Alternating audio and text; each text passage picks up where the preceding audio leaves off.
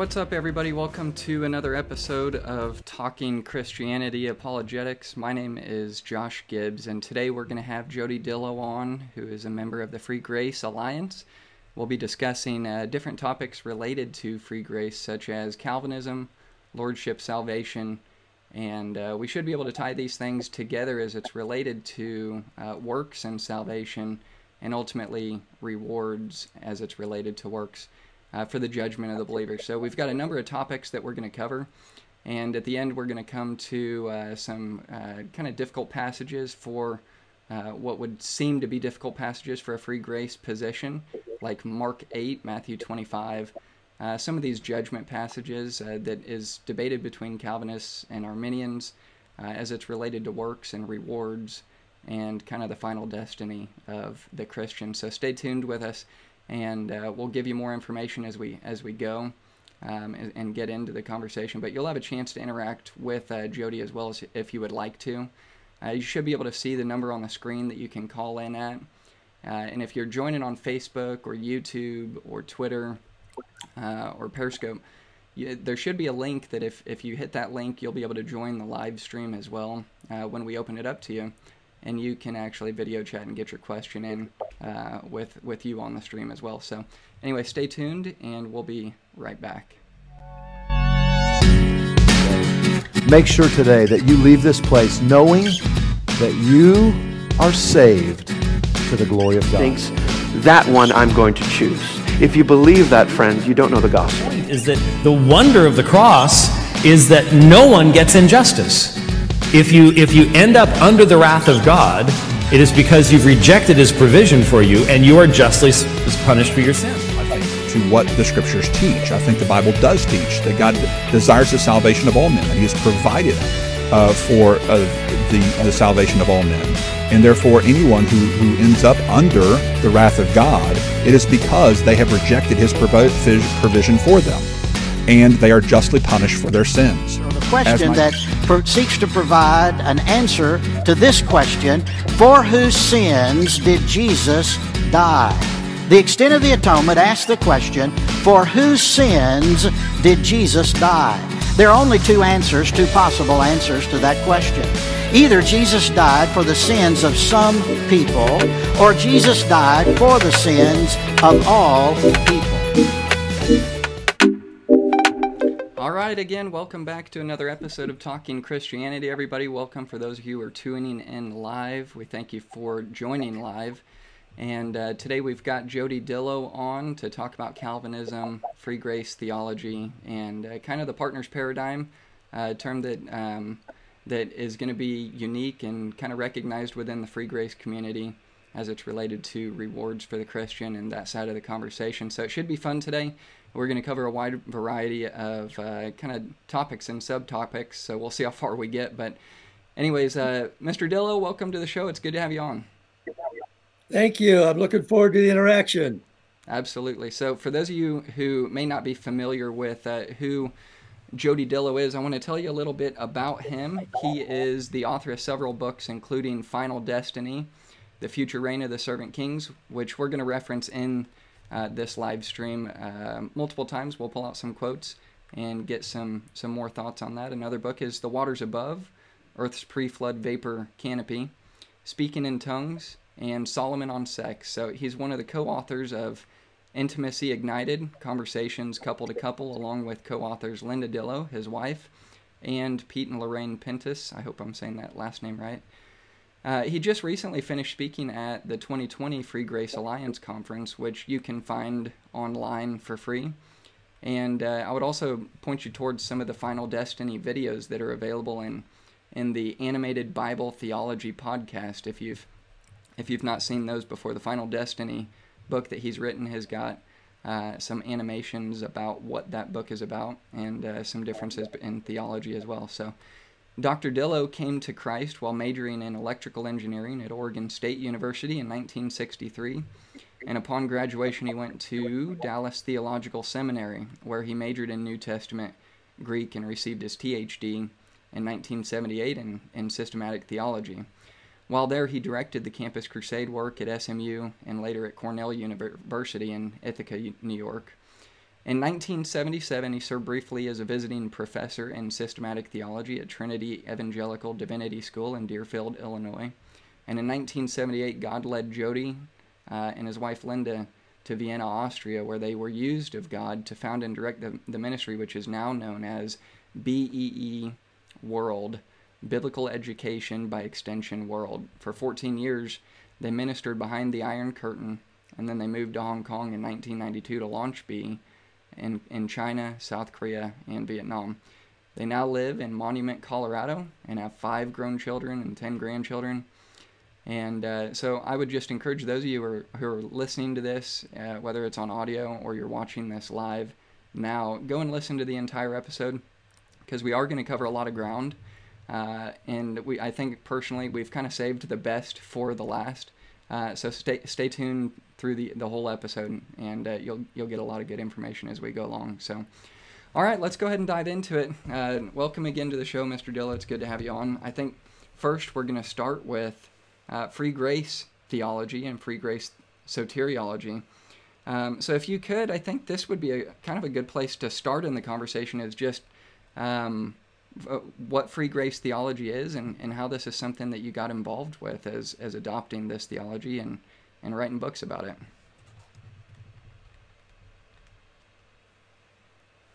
Oh, I think you might be muted. I think you're muted here. I am. Okay. Can you hear me now? I can hear you now. Okay. Okay. Actually, I got started while working behind the Iron Curtain, particularly in country of Romania. I completed my doctorate at Dallas and was teaching at a seminary, but Linda and I, hearts were always on becoming missionaries.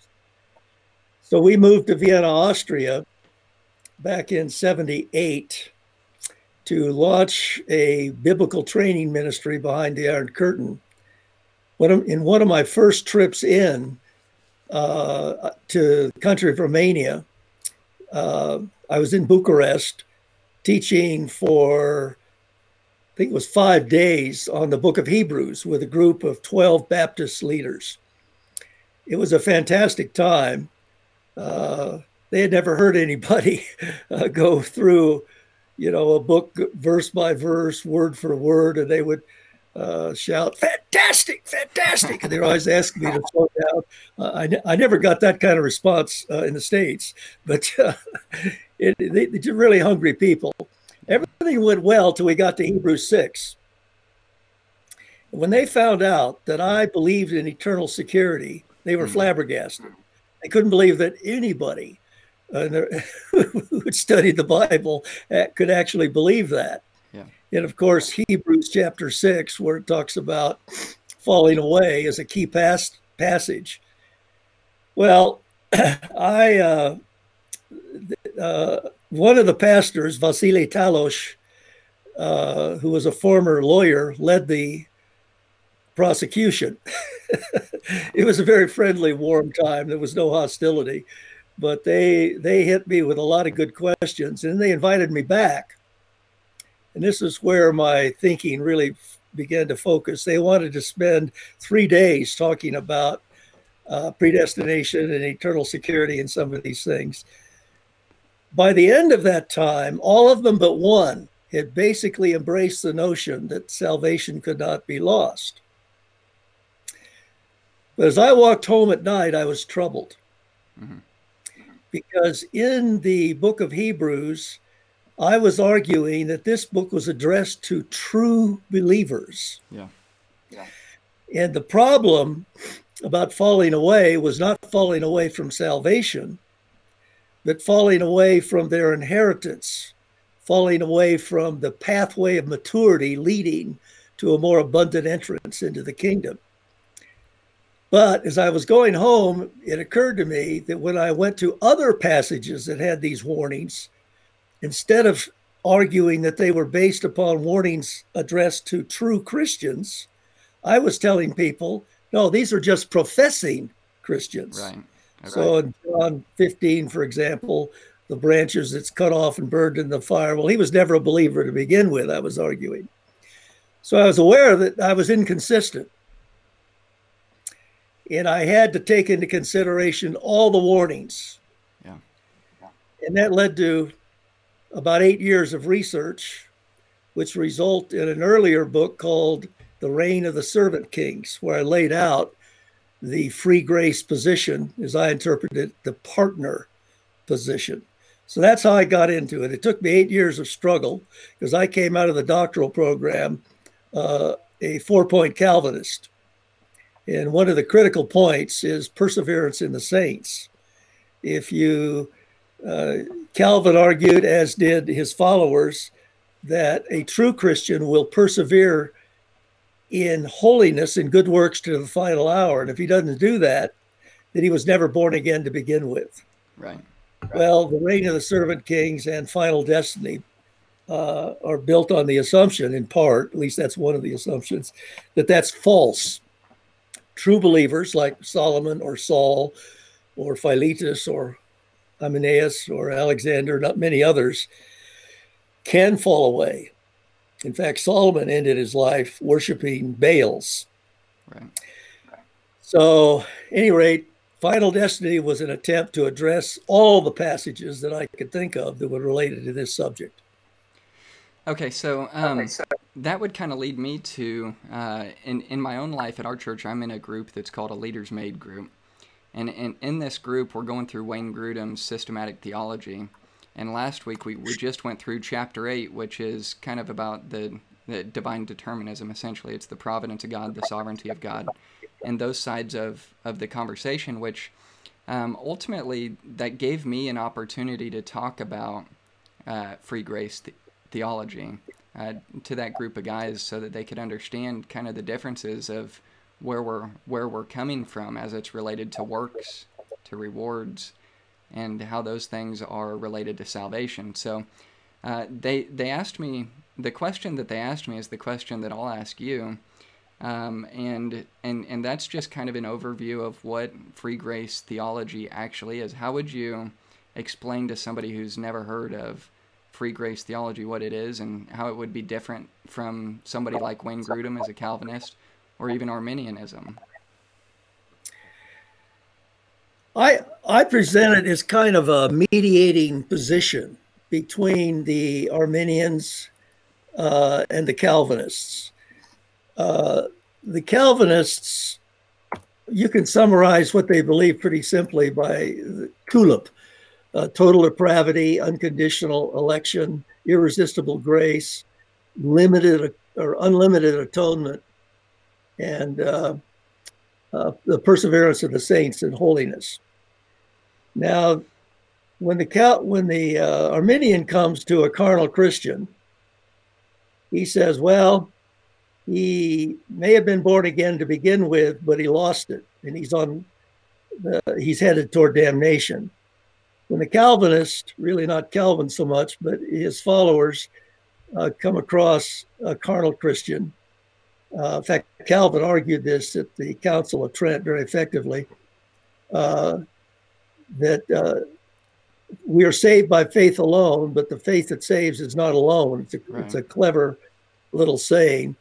But his solution to the Catholic challenge that Protestants are advocating antinomianism is, well, if he if he's not living the life, that means he's never born again to begin with. So either way, if you're not living the life, that means you're not a Christian and you're headed toward final damnation. The only difference is the theoretical difference behind the fact. Now, the partner paradigm is kind of halfway between the Calvinist and the, by partner, I mean free grace paradigms, is halfway between the Calvinist and the Arminian.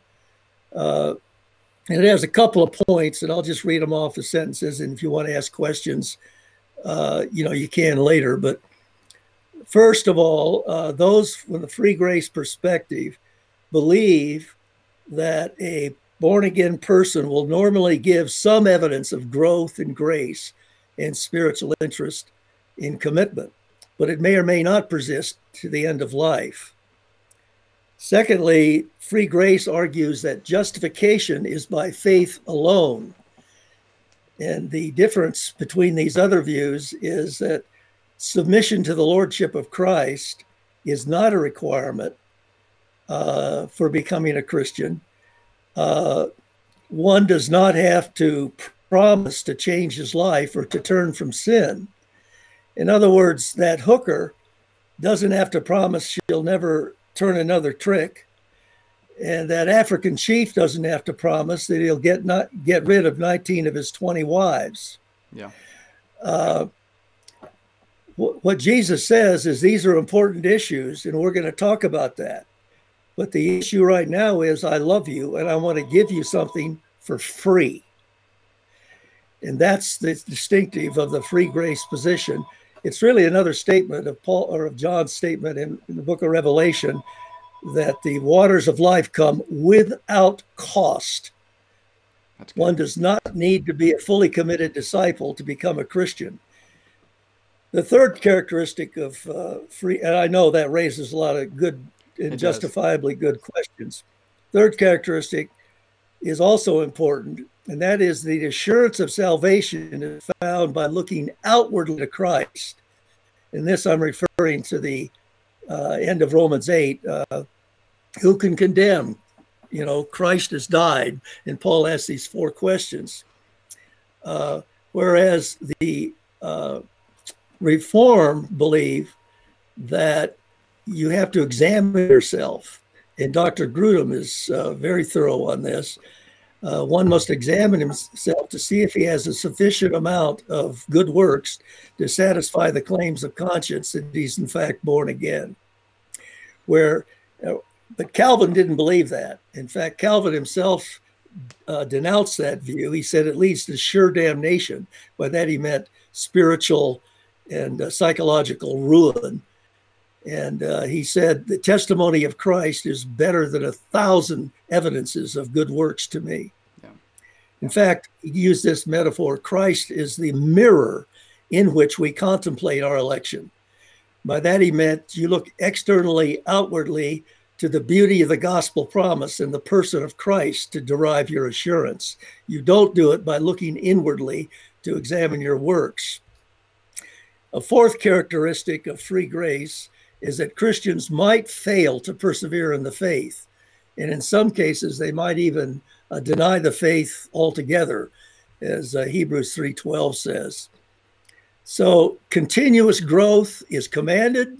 It's possible for the Christian, however, not to do that.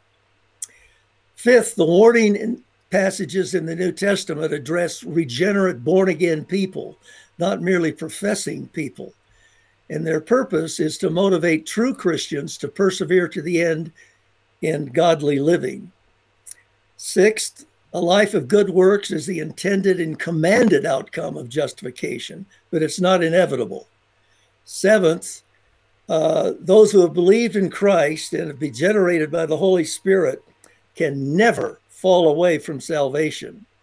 They'll be preserved in a state of salvation to the final hour and be saved.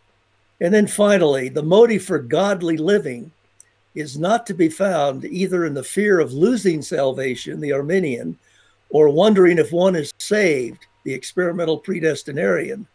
Rather, it is to be found negatively in the possible fear of disapproval at the judgment seat of Christ, and positively in gratitude for a salvation already assured, and looking forward to hearing the Master say, "Well done." So those are the basic differences. Those 8 points basically outline the free grace paradigm. That's good. So, and naturally, that's going to bring up a lot of subcategory questions, which I'm sure we'll get a chance to get into a little bit as we get to more into our conversation. But one thing that I brought up in our group to kind of illustrate just a real practical difference, or something that you could look at yourself, is just a question that I asked myself years ago, and I asked the other guys to ask themselves the same question, and that would be, if I were just walking down the street and met just a random person on the street, would I be able to truthfully and honestly, without violating my own conscience, go up to that person and tell them that Jesus loves them and died for them? I think that kind of would be a way of illustrating that point. But I think obviously you're going to get to what some people would say are problems within free grace theology as it's related to works and salvation and kind of those warning passages that you had mentioned in Hebrews 6 and those things that everybody's got to wrestle with at some point. But what have you experienced as kind of the main objections against free grace theology? And I guess then we could get into some of those critiques and go from there if it does diminish the gospel like it's claimed to. But where would you go from there? What are the main objections against free grace theology? Well, I think there's 5 or 6. I don't know if we can get into all of them, but I'll comment a little bit. Let me get my glasses on here so I can read my Bible. It is commonly believed that free grace leads to antinomianism. In other words, a person can believe in Christ, and because he doesn't have the possible threat of eternal damnation hanging over his head, he may not be sufficiently motivated to persevere in a life of good works to the final hour. In other words, a person can believe or can reject Jesus as Lord, but still be saved. Now, a couple of comments on that objection.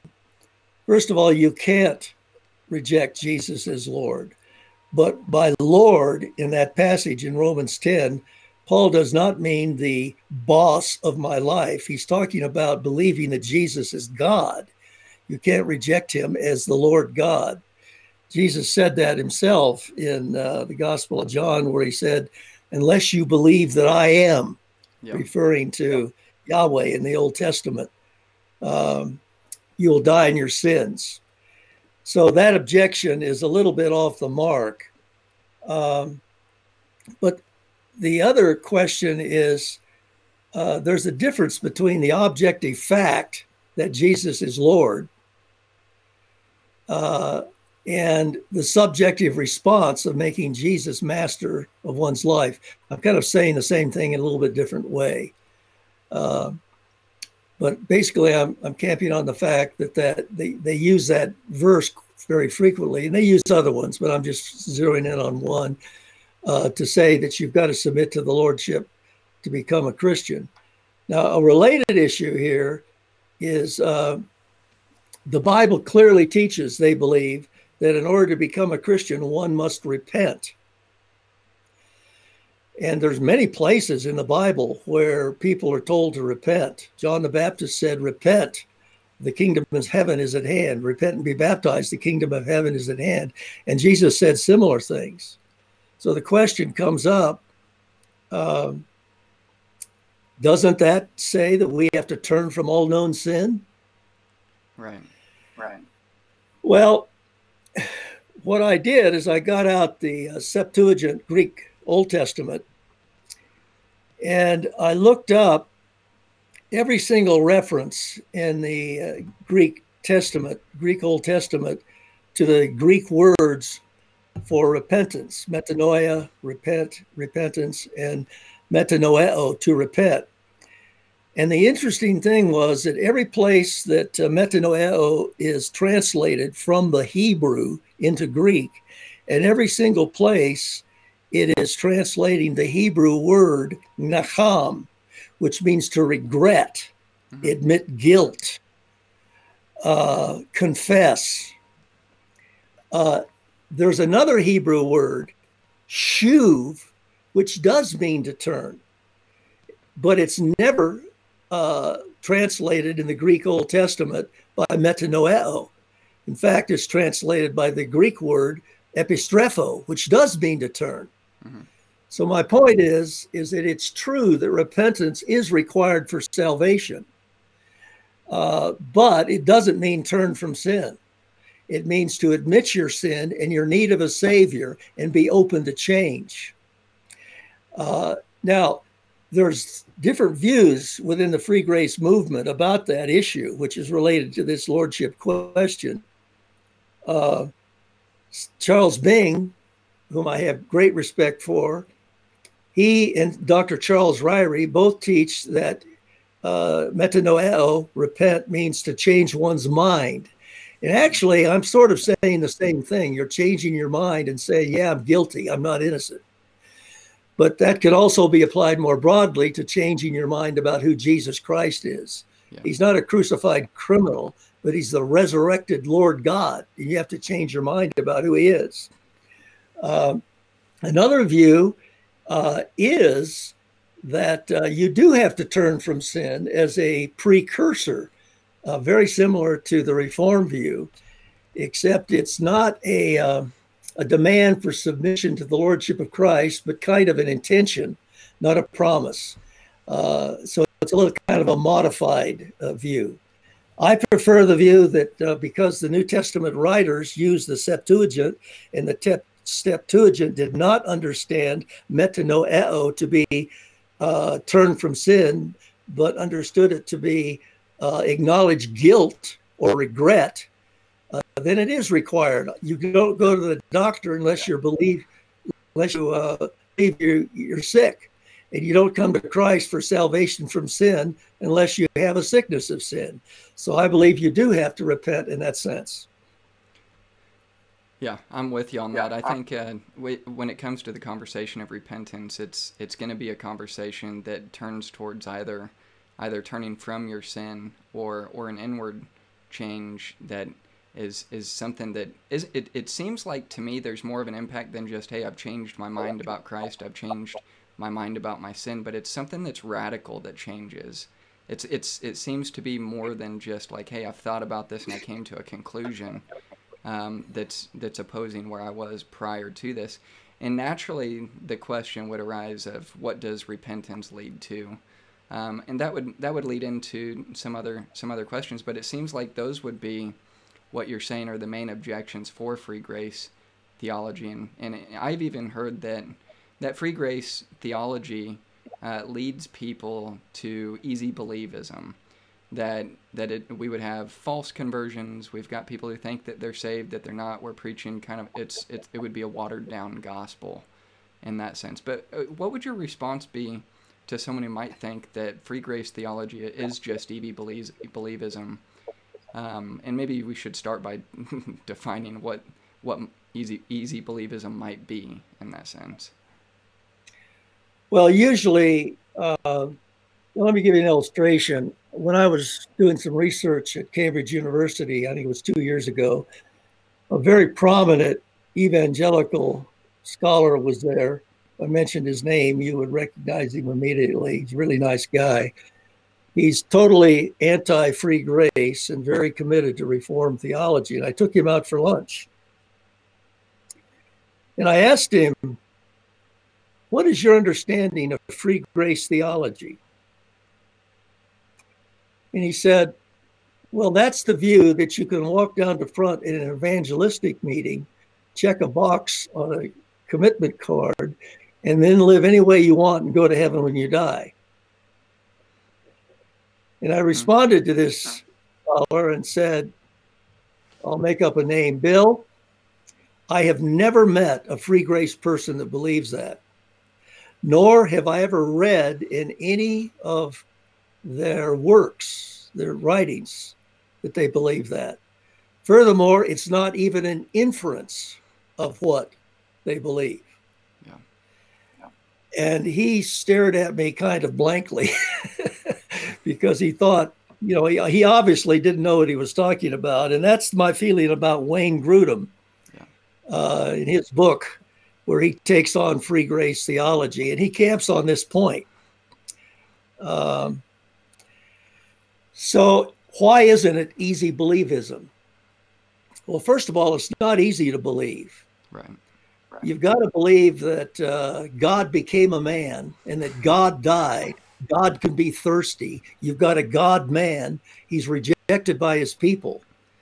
And furthermore, he did something absolutely impossible. He rose from the dead. But it is simple to believe. It's not a complicated thing like I call them experimental. By the way, I use the term in the book, experimental predestinarian. Where that comes from is that they believe that in order to assure yourself that you're saved, you have to conduct an experiment. And the experiment is you're testing whether or not whether you've believed, number one. Number two, whether you've got sufficient evidence to prove that salvation is is valid. So it's a very simple thing to believe.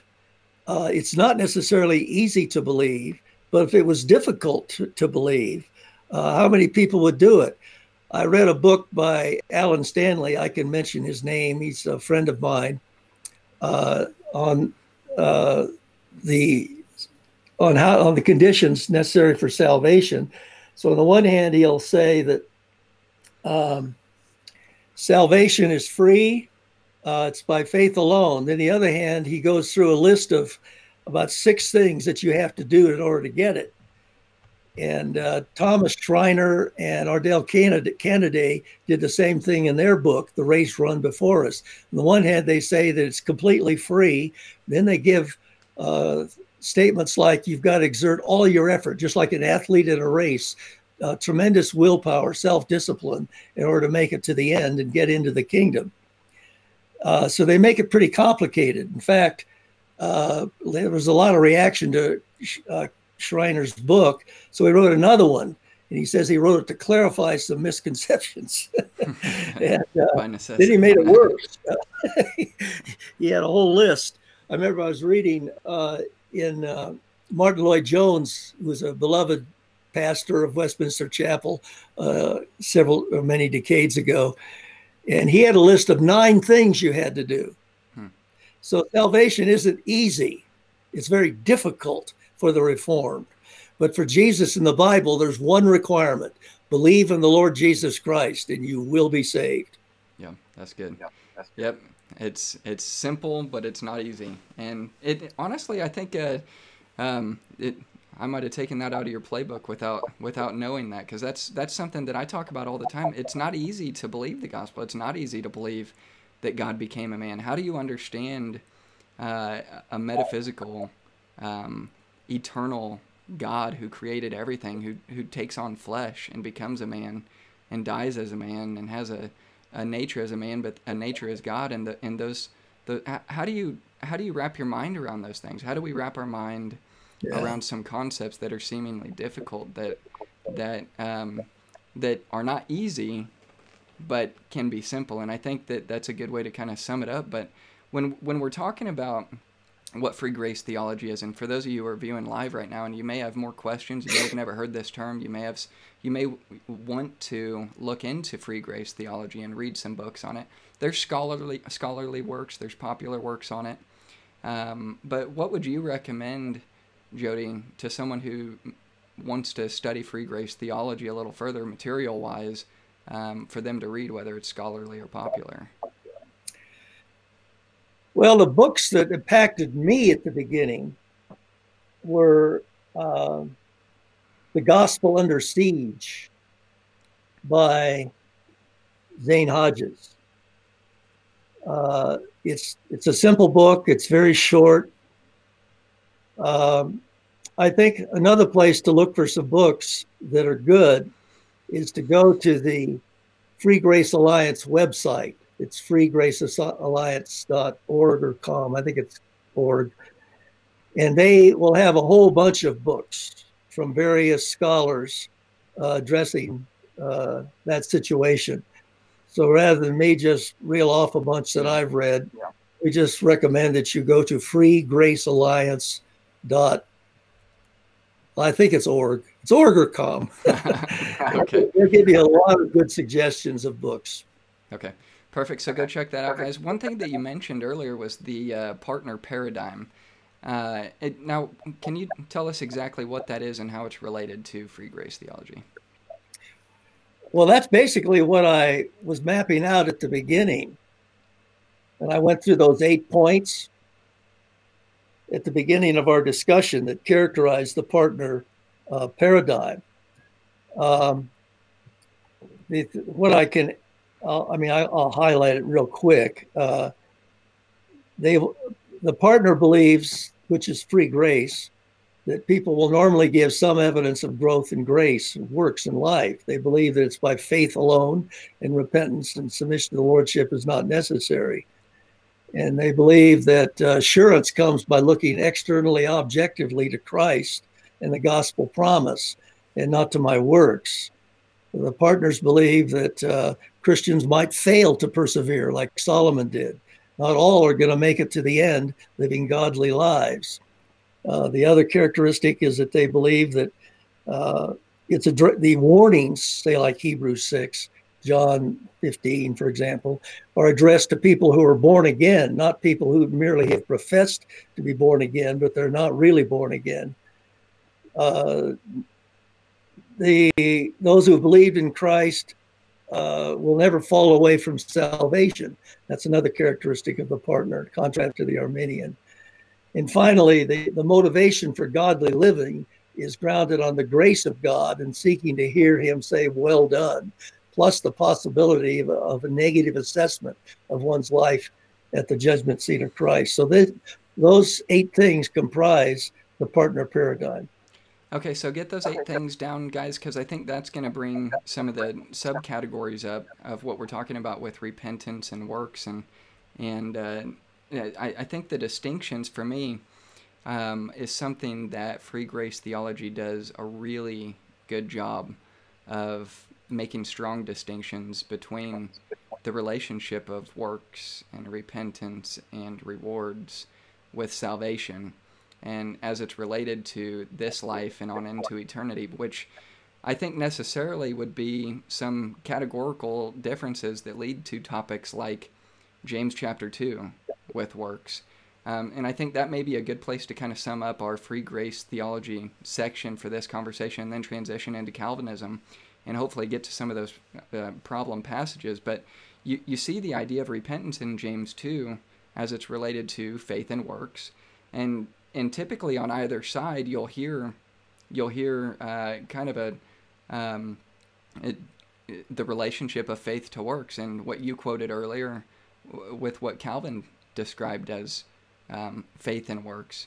A faith without works would be a dead faith, and I think that you're gonna get differences in what it means to be a dead faith, whether it's rendered useless, whether it is a useless faith, whether it's a faith that has come to die because of no works, or if works are necessary to make faith alive and to keep faith alive. And maybe there's some more categories within that, but maybe you could give kind of a short explanation for what James 2 is talking about on the relationship of works and faith. Okay, we'll do the elevator speech. On this. In verse 14 of chapter 2, he says, if a man says he has faith, but he has no works, can that faith save him? Now, there's 2 words there used that we need to define. One is faith, and the other is saved. And what do they mean for James? This is easy to figure out. All you have to do is get out a concordance and look up every instance of faith in the book of James. Because it can be construed in 2 different ways. One is faith means the initial transaction by which you trust Christ for salvation and are justified. But the other way faith is used in the Bible is as a walk of faith, living the Christian life. And if you look up those verses in James where faith is used, pistuo, the verb, pistis, the noun, it always refers to a walk of faith. So when James talks about can that faith save him, he's talking about can that walk of faith. There were people there saying, well, let's look at the word saved. You can look up all those verses. Every time the word saved is used, sozo or soteria, the noun in the book of James, it never means deliverance from hell. For example, in James 5, it means to be healed. In James 1, it means to be saved from that downward spiral of temptation, lust, sin, and death, meaning spiritual and psychological ruin, or possibly the sin unto death. And in James 5, it does refer to the sin unto death, physical death. So the question here for James is not whether these people are saved. In fact, he says they hold their faith, they have faith in the Lord Jesus Christ. He addresses them as believers, my children, brothers. But their problem is that they were not living the Christian life. They were not walking by faith, and hence they couldn't be saved from the temporal consequences of sin. That is the sin unto death, or the downward spiral into spiritual and psychological ruin described in James chapter 1. So those key words, faith and save, are critical for understanding. And then he says later that faith without works is dead. And the Greek word, as you pointed out, means useless. Well, useless for what? For getting you into heaven? No. James defines what he's talking about in the preceding verse. It's useless for getting a favorable report when judged by the law of liberty in just the preceding verses in James 2:12 and 13. So it's talking about you'll have nothing to commend yourself for honor at the judgment seat of Christ. It's utterly useless for that. But he also means it's utterly useless in meeting the needs of people who have needs. It's a pointless faith. It's a useless faith. In fact, he says earlier that true religion is to, I forgot the exact wording, it's chapter 1, is to help the orphan and the widow and that kind of thing.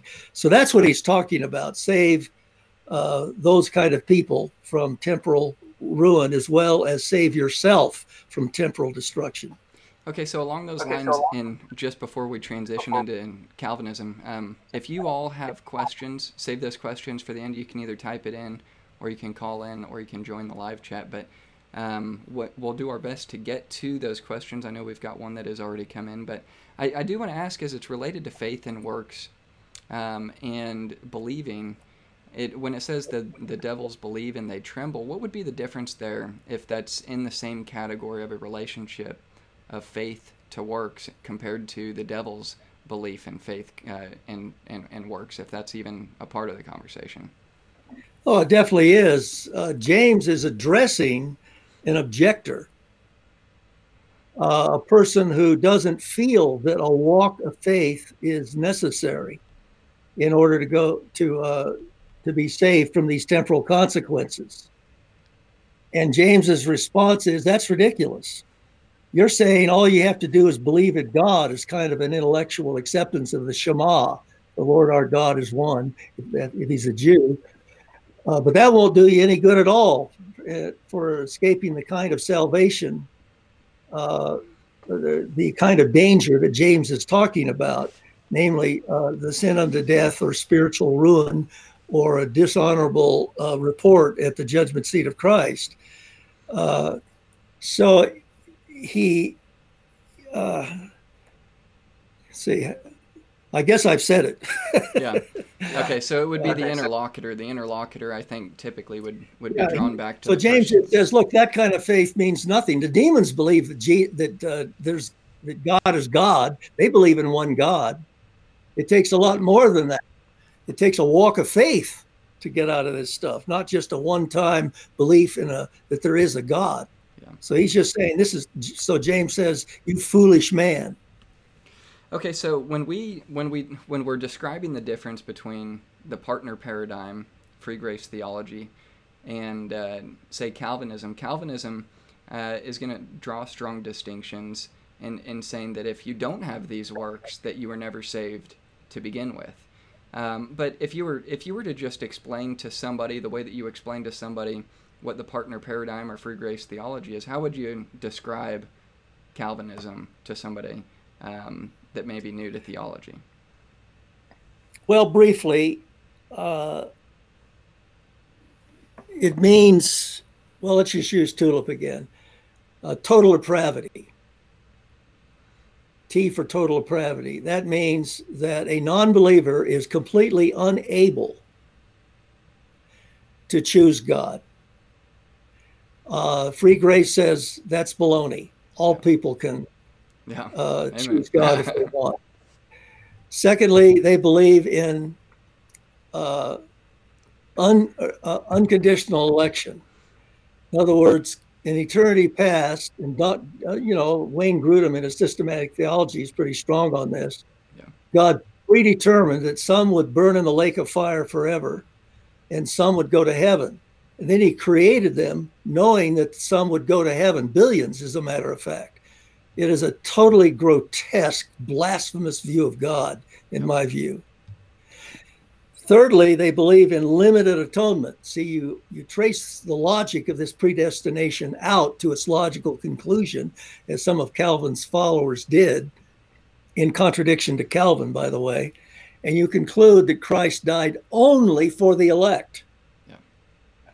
So when it says Christ died for the sins, or Christ is the propitiation for the sins of the world in 1 John 2, well, that's the world of the elect, not everybody. Now, Calvin believed that Christ died for everybody without exception. They departed from Calvin in this. Right. Calvin believed in unlimited atonement, where the Reformed experimental predestination group believes in limited atonement. He only died for those he intended, whom he had elected to save. And then finally, Calvinism believes that a true Christian will always persevere in a life of good works to the final hour. Now, this, of course, eliminates any possibility of true assurance. Even John MacArthur admitted on the radio he's only 99% he's saved.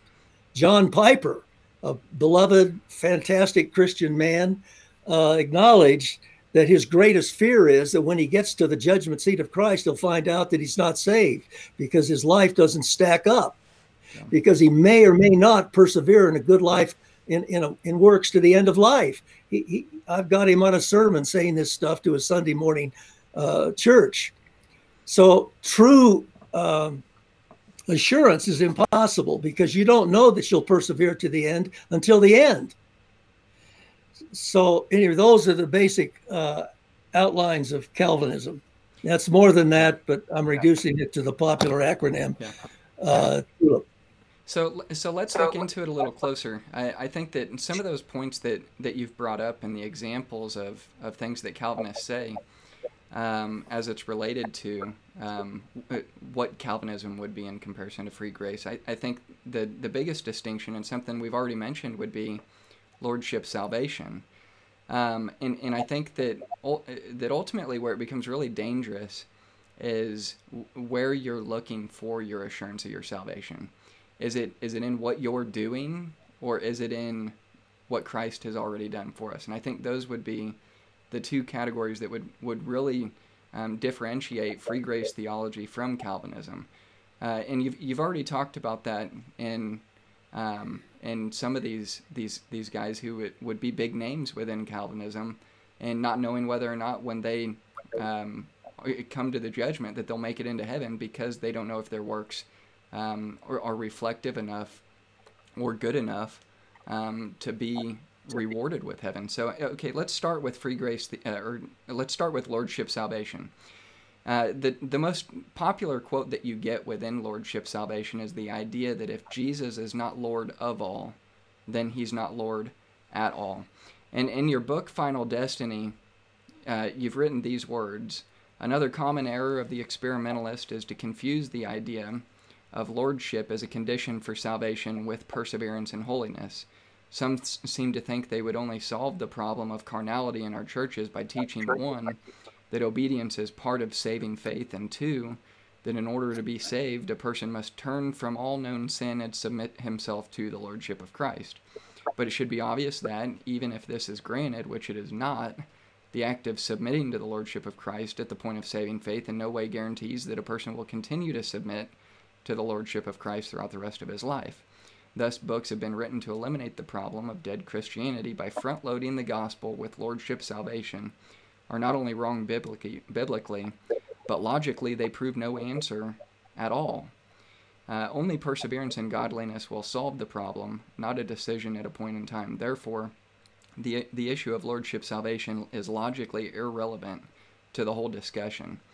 So I guess my question to you is, what is you've already defined what the experimentalist is, and the idea that they've got to experiment with the relationship of their works to faith and saving faith and all of those things.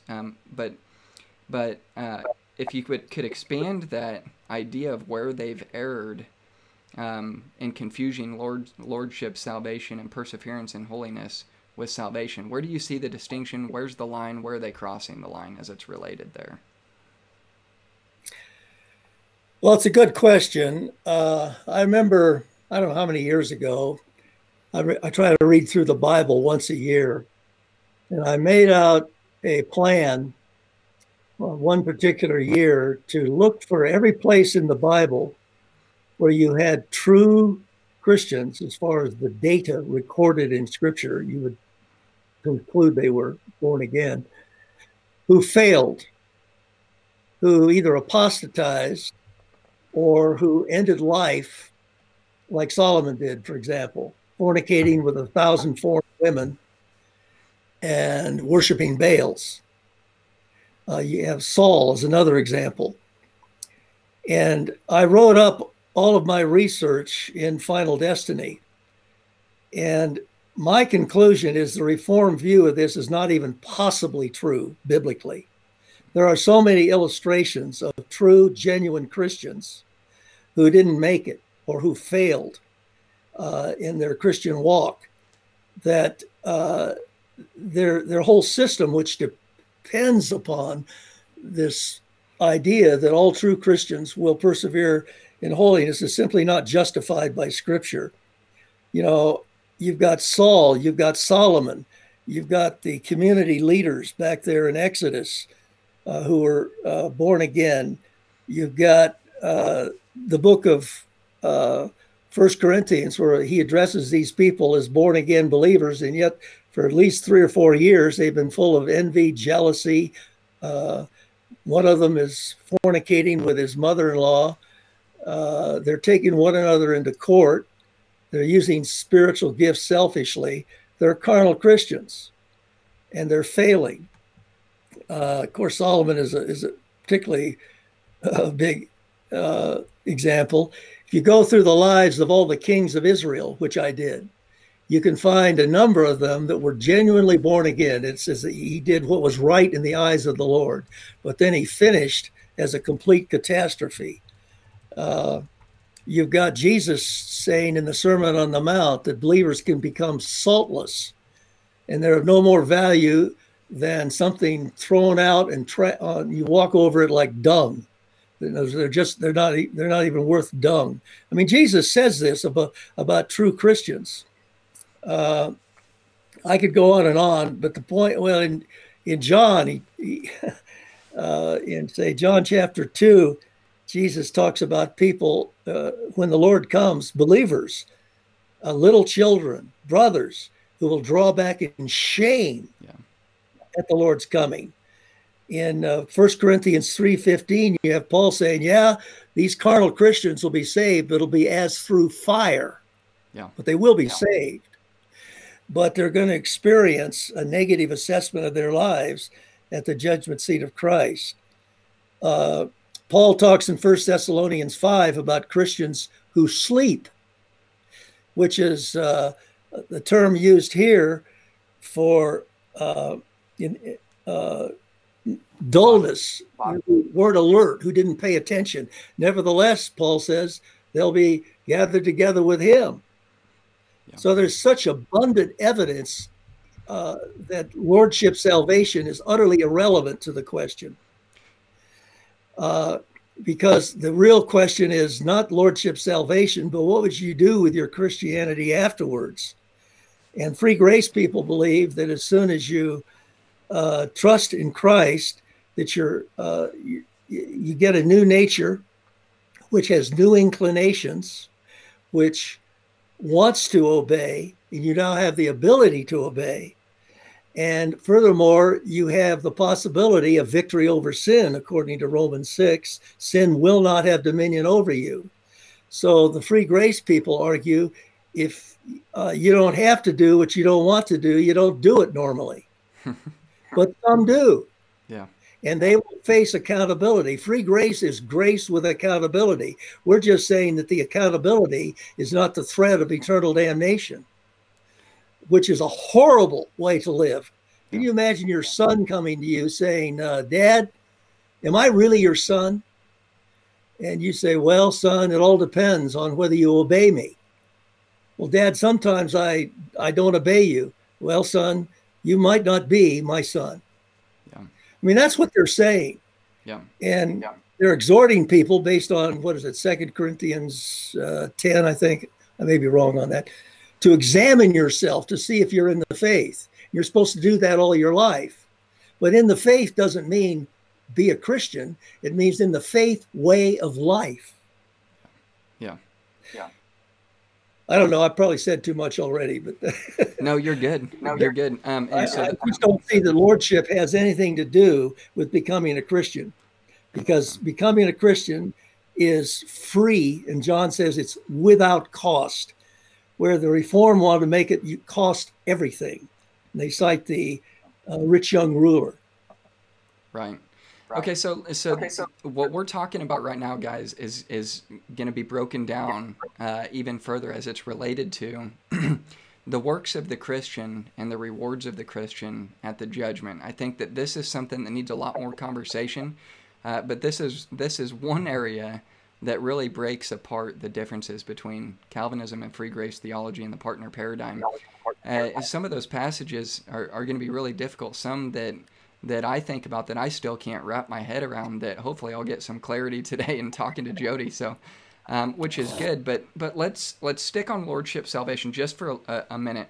And I want to get your questions in as well. I know we've still got some more coming in, but as it's related to lordship salvation, you write that calling on and confessing in the name of the Lord are synonymous, and only those who have called can confess, being that they are already justified. And you go on to say, there's no example that you can find anywhere in Scripture where calling upon the name of the Lord has anything to do with calling upon him for personal salvation in a soteriological sense. In every instance, it is an act of worship, a request for assistance, or a description of those who already possess soteriological justification and who trust, worship, and obey Yahweh only. The fact that Paul uses this extremely common, well-defined expression from the Old Testament when he speaks of calling on the name of the Lord should be decisive in determining the meaning of salvation in Romans 10:13, and therefore in verse 1. So I think that one of the things to consider would be understanding the difference between fellowship and sonship, discipleship and sonship. And when it's like confusing justification with sanctification. If we blend the two, you no longer have a distinction between the two.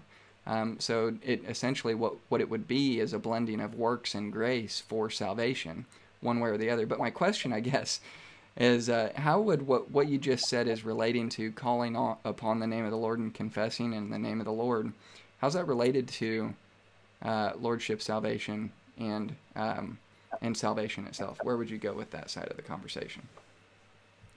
Well, those from a Reform perspective, when they read that passage, let's go look. Let me just read it here. It's Romans 10.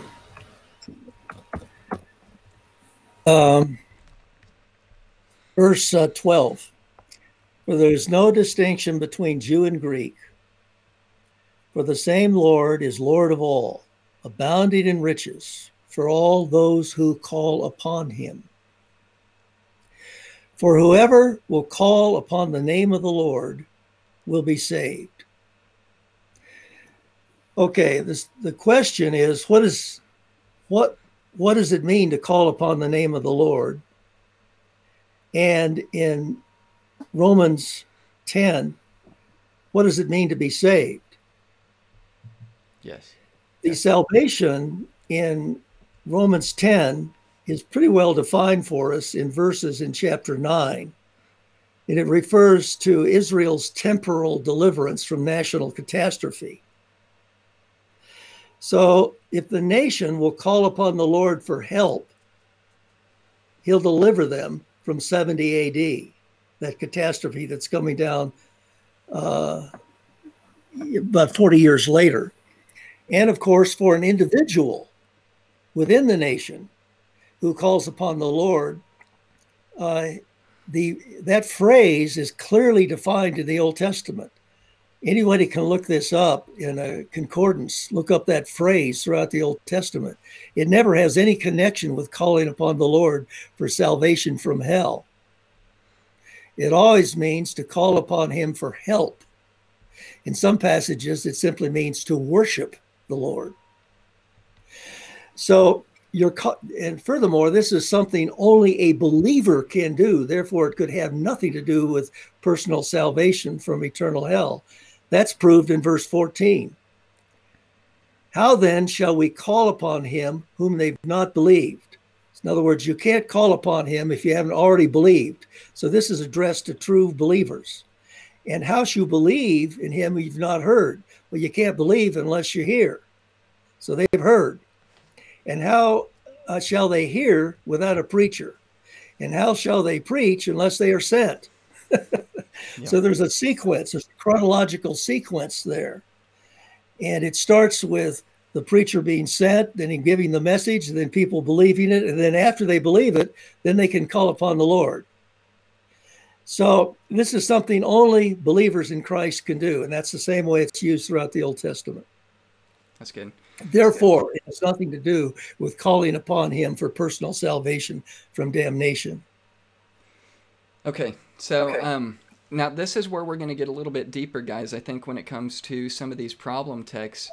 And hopefully this is where I was talking about having some confusion myself on how this relates to the partner paradigm and rewards, because I was having a conversation with my wife's grandfather a while back, and we were talking about Matthew 25, we were talking about Mark 8, and I'm like, man, Bill, it seems like this is a reference to a follower, a believer in Christ, and they're coming before the judgment, and it's a reference to them when it comes to weeping and gnashing of teeth and being cast into outer darkness. I'm like, if that's what it's talking about, which is the way that I'm seeing it, I don't know what to do with that. I mean, how does a Christian at the judgment end up in outer darkness? How does a Christian at the judgment end up naked? How does a Christian at the judgment end up with nothing? Is this about a Christian?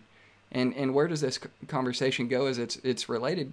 And I still haven't got my mind settled on where I'm at with this. So hopefully we can get it cleared up, or at least point me in the direction that I can run with it. I know you've written a lot about it in Mark 8 and Matthew 22 and 25, but these are some problem passages that I would have, and I consider myself free grace. But in Mark 8:12, it says, "But the children of the kingdom will be cast into outer darkness. There will be weeping and gnashing of teeth." And in Matthew 22:13, he says, Then said the king to the servants, Bind him hand and foot and take him away and cast him into outer darkness. There will be weeping and gnashing of teeth. And in Matthew 25:30, it says, And cast you the unprofitable servant into outer darkness. There will be weeping and gnashing of teeth. So I guess to start is kind of, am I on the right track? Is this a reference to someone who is a believer and a servant of Christ, or is this a reference to someone who is an unbeliever and still considered a servant of Christ, like, say, Nebuchadnezzar? Where would you go with kind of setting the groundwork for where we're at here in this side of the conversation? Well, these are really good questions, and there's no question that this is a very, very difficult passage for people who espouse the free grace viewpoint, as I do, to explain. And it was a big barrier to me for many, many years. A couple of points that might be helpful here. In Matthew 8, when he talks about the sons of God being cast out. The term sons of God could mean non-believers or people who've just professed faith in Christ but aren't really saved, and that would solve that problem. Or they could be true believers who are cast into the darkness outside. Now we know, I think we do, that the sons of God in Matthew are true believers. Matthew says so. Jesus says so in Matthew 13:38, where he says they are the wheat, not the tares. So now we have a problem that says the sons of God in Matthew 8 can be tossed into the darkness outside, which many understandably think means final damnation. Couple of points here. Probably it's worth pointing out that the term cast out, ekbalo,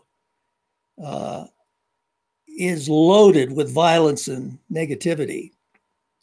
But it's also used throughout the New Testament of laborers being cast out into the harvest, ekbalo. He brings them out, he leads them out. Or the Lord Jesus was cast out into the desert by Satan. Well, he was led out. In fact, that's how a lot of the translations. So in other words, it helps a little to reduce the negativity and the sound of that. Because the other, okay. Okay, in Mark 1:43, this where this leper was healed. Jesus sternly warned him, immediately sent him away, ekbalo. Notice he didn't cast him out. So that's the first point. But then let's look at the term, the darkness outside, because it's often communicated or associated with final damnation. And so is that related phrase, weeping and gnashing of teeth. I think it's used 7 times. And the phrase, darkness outside, is used 3 times. So what does it refer to? Well, my suggestion is, and I picked this up from a number of commentaries, but banquets in the Middle East were held at night. And like in Matthew 22 and in 25, we're talking about the wedding feast of the Lamb in the New Jerusalem during the tribulation. Some people are admitted, the foolish virgins were not. Instead, they were sent to the darkness outside. Now, there is a minor point of Greek grammar here that may help a little bit. The word order says the darkness, the outside. In other words, it's emphatic. This is a darkness outside of a particular location. And the location in the context is this festive celebration, the marriage supper of the Lamb. So what we're looking at here is this is not the farthest darkness, like some translations render it. It's simply, that is the lake of fire. It's simply saying they're cast outside the brilliant lit up celebration within the wedding banquet. So when they call it, outermost darkness, they're ignoring the context, which is talking about not being cast out of heaven or cast into hell. It's talking about being removed from the celebration where it's all lit up and joyous and rejoicing. The other issue related to that is that, okay, it's lit up. Let me just leave it there. Okay. Go ahead and let's follow the question line a little bit further if you'd like. Okay, so it seems like when you see passages like this, you're going to have one group that's going to see this judgment that would result in somebody being cast into outer darkness, that this is a reference to someone who was never saved, on one side. Now, the other side is going to say, well, maybe this person was a servant. They were a follower of Christ. They believed in Christ at one time, and they've come to the place in their life where they've stopped believing. They die. They end up at the judgment. Now they're cast out. This casting out would be a reference to being cast out of the kingdom, and therefore ending up in outer darkness is a reference to not just having no role in the kingdom, but a reference to having no salvation or presence with Christ into eternity. So you would end up essentially without Christ, without a role in the kingdom, and suffer the same fate that ends up in the lake of fire as those who have never believed. So, but it seems like the partner paradigm is drawing a distinction, saying the rewards of the Christian is going to be conditional upon service, upon the attitude of the heart of the Christian towards what God has called them to do and what they have done, as it's related to the kingdom. So, but and I've heard some people who have drawn the distinction that it's not just it could be more specific than the overarching theme of, well, here's the kingdom, you're either in or out. And it seems like maybe you're drawing the distinction even closer, saying, well, yeah, you're right, it's not just a reference to kingdom being in or out, but it would be a reference to the marriage of the Lamb. So how does that relate to a Christian? I mean, if we're to be wed to Christ, how can we be out of the wedding, so to speak? Well, yeah, that's a good question, Josh.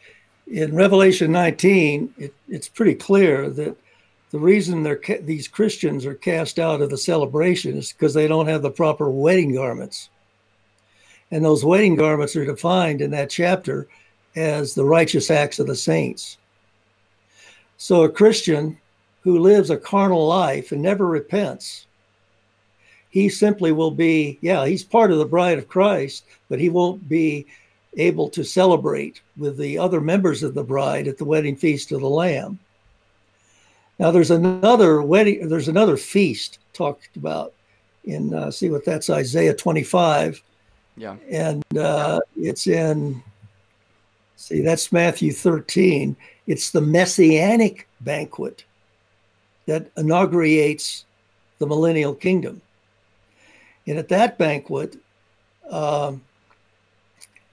the carnal believers from all time will be excluded from that banquet.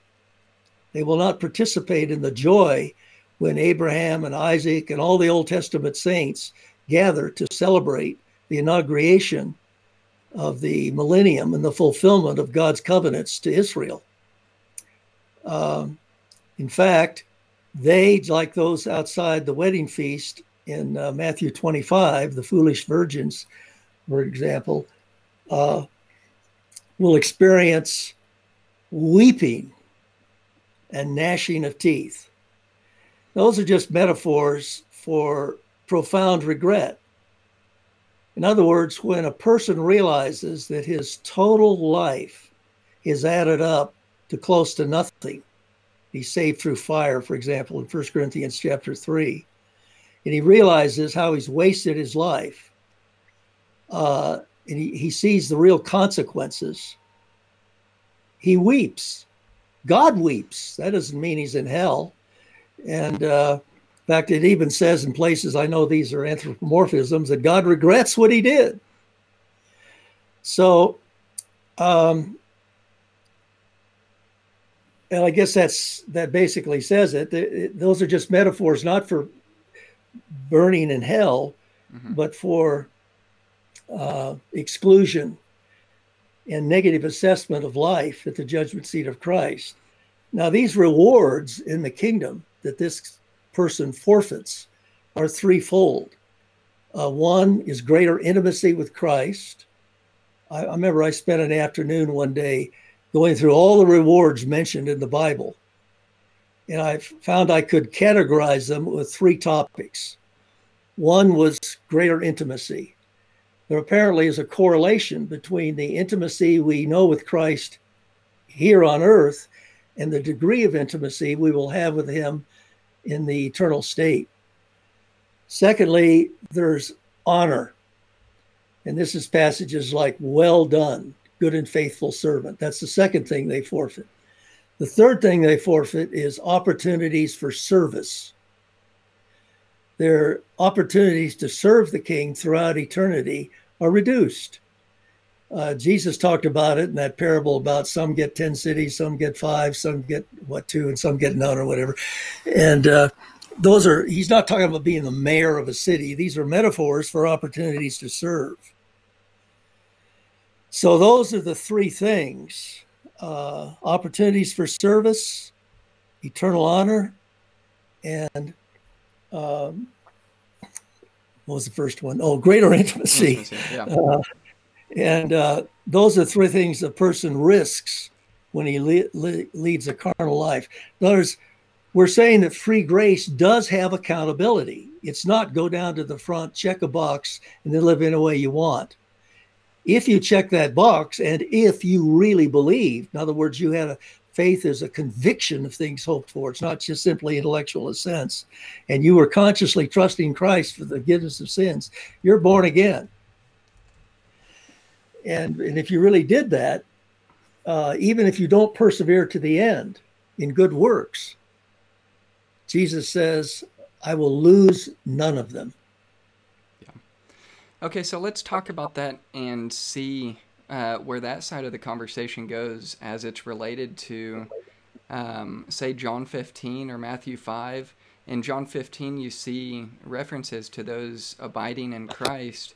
And if they don't abide in Christ, it seems that he's cast forth as a branch, he's withered, men gather them, and they cast them into the fire, and they're burned. It seems like whatever category you fall into, Christians and non-Christians or believers and non-believers all end up going through a fire. And ultimately, the Christian's works, it seems to me, can burn up. The non-believer going through the fire is either going to suffer, is going to suffer damnation in the sense of burning in the fire along with the works, as opposed to the Christian who's saved by the fire while his works can burn up. But how does that relate to John 15 or Matthew 5, where it talks about this branch being cast into the fire and burned? In Matthew 5, where it says that you've heard him say of old time that thou shalt not commit adultery. But he says unto you, whosoever looks on a woman to lust after has committed adultery already in his heart. But he talks about, he goes on to talk about the profitability of, your eye offending you and plucking it out, or your hand offending you and cutting it off, and then makes a reference to entrance into the kingdom withered and maimed, rather than being cast into hell. So are there two different categories of being cast off and cast into hell and burned with the fire here of a believer and a non-believer? Where would you go with that? I might have thrown too much in there for that question, but. Well, yeah, we need another 90 minutes. Okay. You've raised a number of issues, but I'll give the elevator speech, although it takes more than that. First of all, there's two fires in eternity future. One is the lake of fire. One is the fire at the judgment seat of Christ in 1 Corinthians 15, where it's a metaphor for burning up all the dead works. So it's not automatic that every time you see a fire in the future that it's hell, because there's this well-established other one. Secondly, that passage in Matthew 5 raises an interesting question about what does it mean to enter the kingdom? Now, if it means like what it means in John 3:16, that unless you're born again, you won't enter the kingdom of God, then that's soteriology, that's salvation from damnation. But the phrase enter the kingdom, I think it's used 11 times. I may be wrong on that. I can't remember. It never means that in the other passages. It means to enter into a kingdom way of life. And in fact, in Matthew chapter 5, verse 19, Jesus, well, look at 20. He says, unless your righteousness, and that means ethical conduct of behavior, exceeds that of the scribes and the Pharisees, you will not enter into the kingdom. But in verse 19, the preceding verse, he says, those who disobey the least of these commandments and teach others to do the same will be least in the kingdom. In other words, they don't have a righteousness that exceeds that of the scribes and the Pharisees, but they're saved. So enter the kingdom obviously doesn't mean go to heaven when you die. It means what it means in many places in the New Testament, and what the context of the Sermon on the Mount demands. I say it demands it because it's addressed to true believers to call them to live a kingdom way of life. And Jesus himself defines that in the following verses after he says, unless your righteousness exceeds the righteousness of the scribes and Pharisees, you won't enter the kingdom of heaven. And then he defines that righteousness as internal heart, not the letter of the law, but the spirit of it. He says, if you've ever been angry with your brother, you've already committed murder. I remember I was talking to a guy on an airplane once who told me that you get to heaven by good works. And I said, well, how good do you have to be? And he thought for a moment and he said, well, I think you'd have to get a 94. And so I said, well, let's see what Jesus says. So I read the passage. You've ever lusted on a woman, you've already committed adultery, and you're subject to judgment. How about you? Well, yeah, who hasn't? The point is that Jesus is not talking about entrance into the kingdom in a soteriological sense. The whole Sermon on the Mount begs us to see this as a discourse on discipleship, which, like R.T. France calls it in his excellent commentary on Matthew. It's calling true believers to walk out the kingdom life. So that's Matthew 5. Now, what was the other one you brought up? John 15. Oh, yeah, John 15. Okay. Jesus says, I'm the true vine, my Father's the vine dresser. Every branch in me that does not bear fruit. So he's talking about true believers. These are branches in Christ. Mm-hmm. Paul uses that term 163 times in the New Testament. It's an organic connection. Any branch in me that does not bear fruit, he takes it away. Now, the word take away, airo, is used 5 times in the Gospel of John as lift up.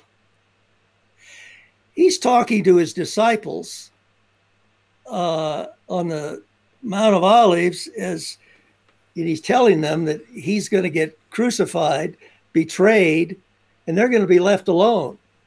He's not saying, look, if you guys don't stick with me after this, you're going to hell. Yeah. He's saying that fruit or believers that are not bearing fruit, he lifts them up to encourage them.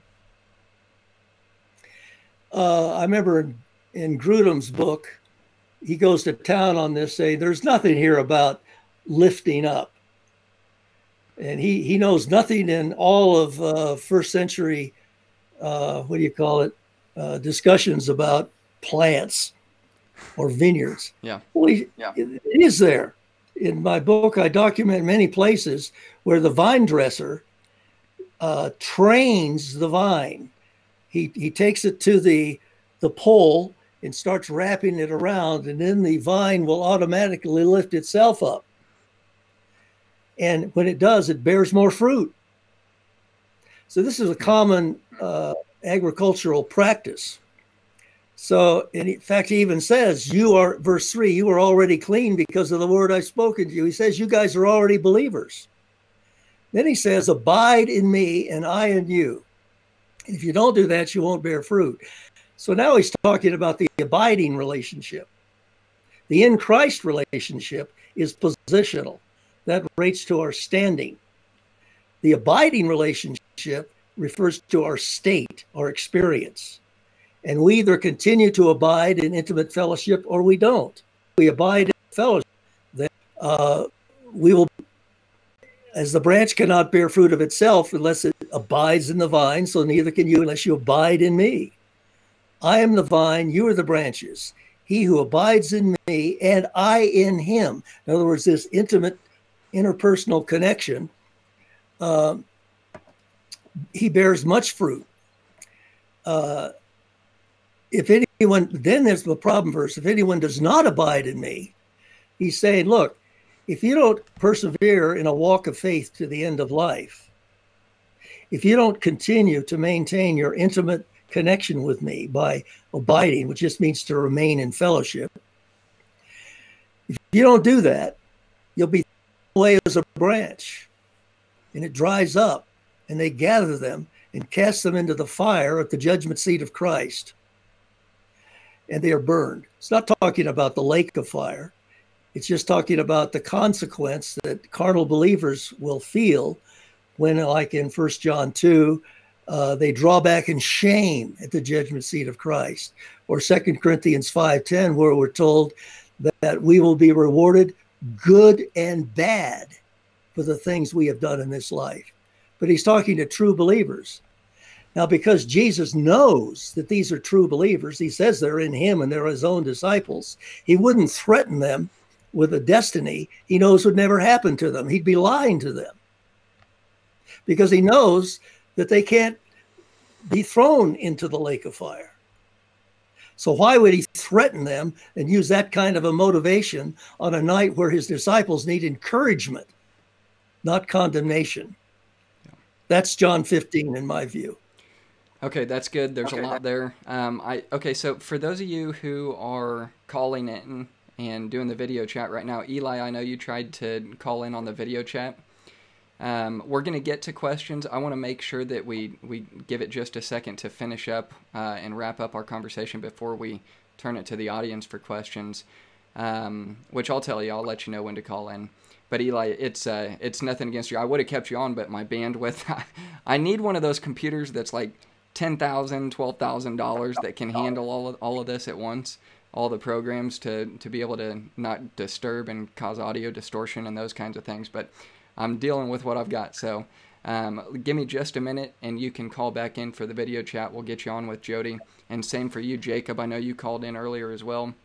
But I do want to wrap our conversation up with kind of this point here, Jody, and give you a chance to kind of tie it together. And then we'll get to some of the questions that are coming in. So it seems like to me we've got essentially three different categories when it comes to the judgment. You've got some people who would split it up into categories of apostates versus heretics versus carnal Christians.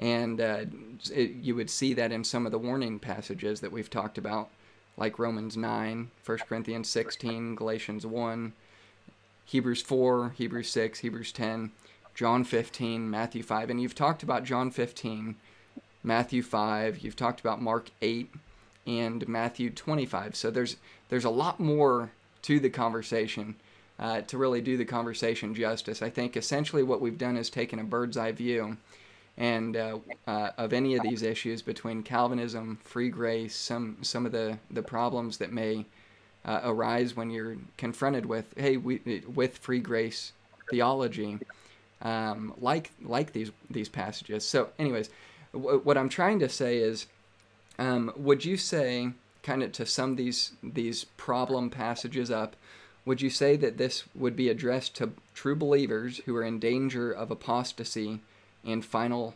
damnation, or are they addressed to those who have merely professed faith in Christ, but who have demonstrated by their character and behavior that their professions were not genuine, and that they too are on the highway to final destination unless they repent and examine their foundation? Maybe you can answer that question, and then guys, Jacob, why don't you call in first, and then Eli, I'll have you join on the video call, and we'll turn it over to you all in the audience. My own opinion, after looking at I've looked at all these warning passages, is that they are addressed to true believers. Just to comment very briefly on things we've already talked about. In Hebrews 6, for example, those addressed are said to have been enlightened, which is a standard word. You can look it up in a concordance for having come to a saving knowledge of Christ, and they have tasted of the heavenly gift and the Word of God. I know John MacArthur says, well, they only tasted it. They sampled it. They didn't really imbibe it. But earlier, Jesus uses, or the writer of the Hebrews uses the same word for Jesus tasted death for all of us. He's not talking about a sample. That metaphor for taste is referring to a full experience of. So those are believers that are being addressed with that warning that they can fall away. It couldn't be a warning that they'd fall away from salvation, because the Bible tells us that no man can fall away from salvation. Jesus says in John, what is it, about 6:30 or 6:39, 40, that anyone who believes in him will be raised on the last day, and I will lose none of them. So the writer of the Hebrews wouldn't be warning them about a destiny he knows will never happen to them. He'd be lying. John 15, I've noted that these are believers because they have the possibility of abiding in fellowship with him, and because they are in Christ. So the prima facie obvious answer or perspective is on that warning. Those two are addressed to true believers. Of course, we know they are. They're his disciples. Right after the banquet, they crossed the Kidron Valley and they're up on the Mount of Olives now. And he breaks the news that he's going to be crucified. So those are just two examples. We did talk about Matthew 8, where those cast out are the wheat, true believers. And because Jesus said he'll lose none of them in John 6, he couldn't be threatening them with hell because he'd be lying to them. Those are typical passages and very brief responses. I don't know if that helps or not. No, that's good. I really appreciate that, guys. That's I think that's a good place to kind of wrap up our conversation today. As far as we've covered a wide range of areas. We've talked about Calvinism, we've talked about free grace theology, and we've even gone into some of the problem passages as it's related to rewards for Christians versus kind of the damnation of a non-believer and that side of the conversation. So thank you for sticking with us.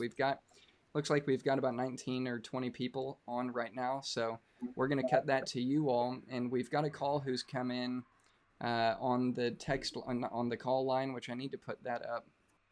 If you want to call in with a question, you can do that. That should be on your screen now.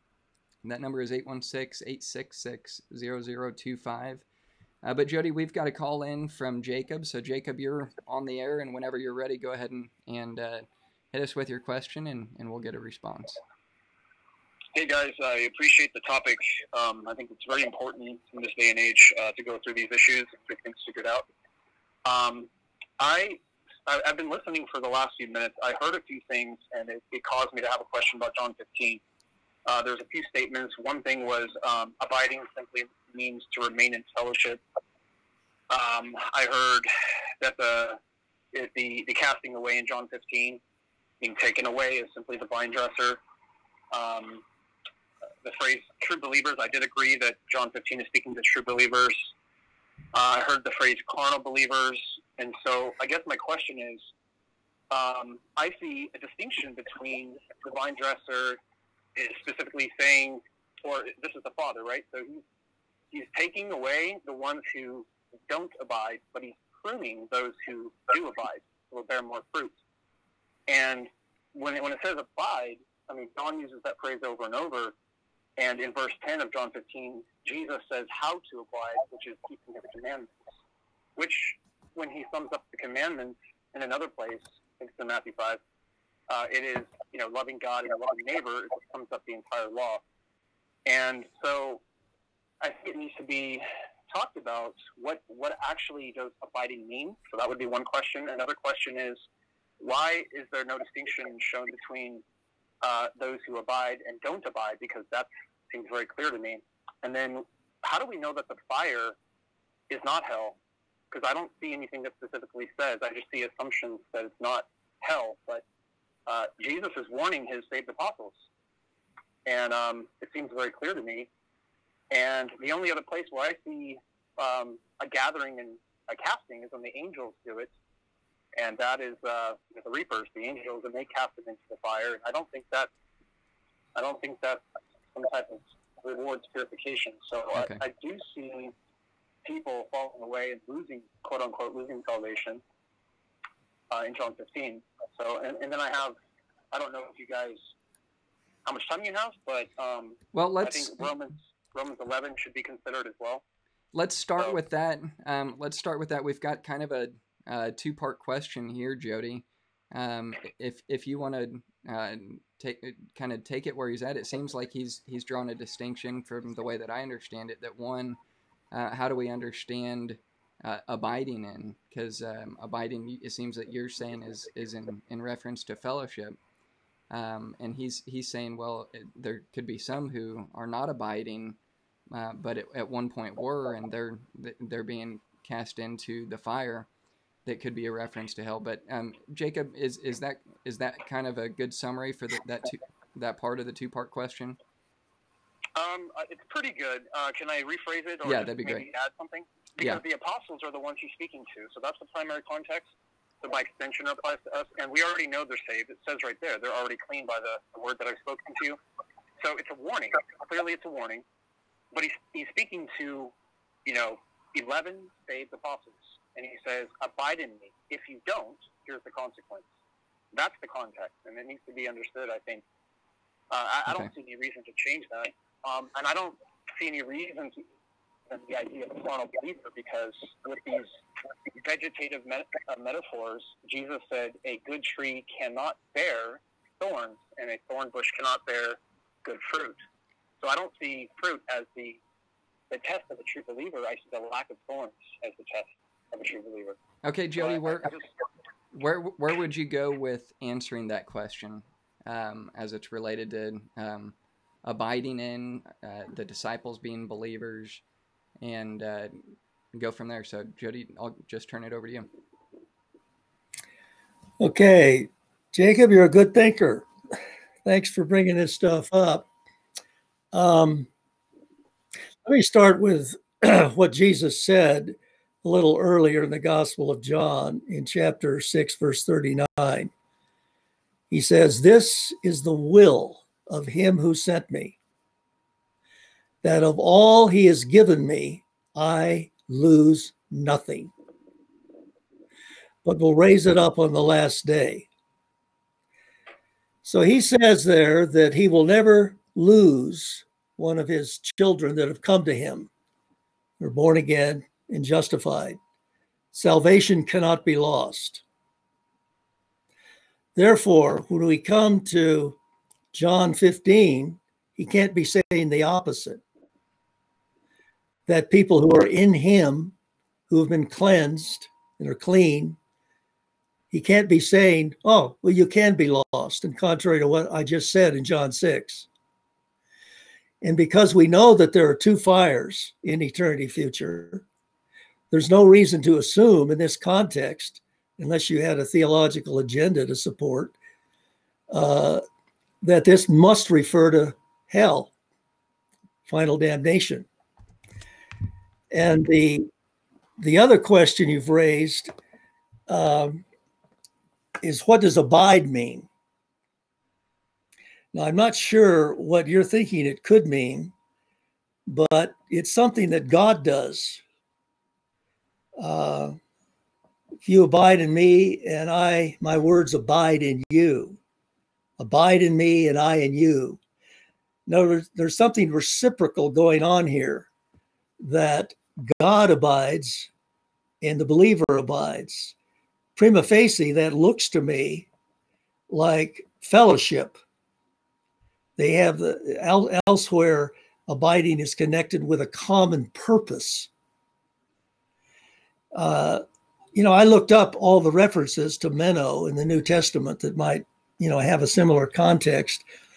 And it's certainly arguable, in my view, that when I did that this abiding relationship is the relationship of a walk of faith, of maintaining intimacy, of perseverance in faith to the end of life. And therefore, it has, and it is, we know in the context, it's addressed to true Christians. So you wouldn't be asking them to become Christians. You'd be asking them to, maintain close fellowship. At least that's how it seems to me. Now, did I answer your question? Is that helpful at all?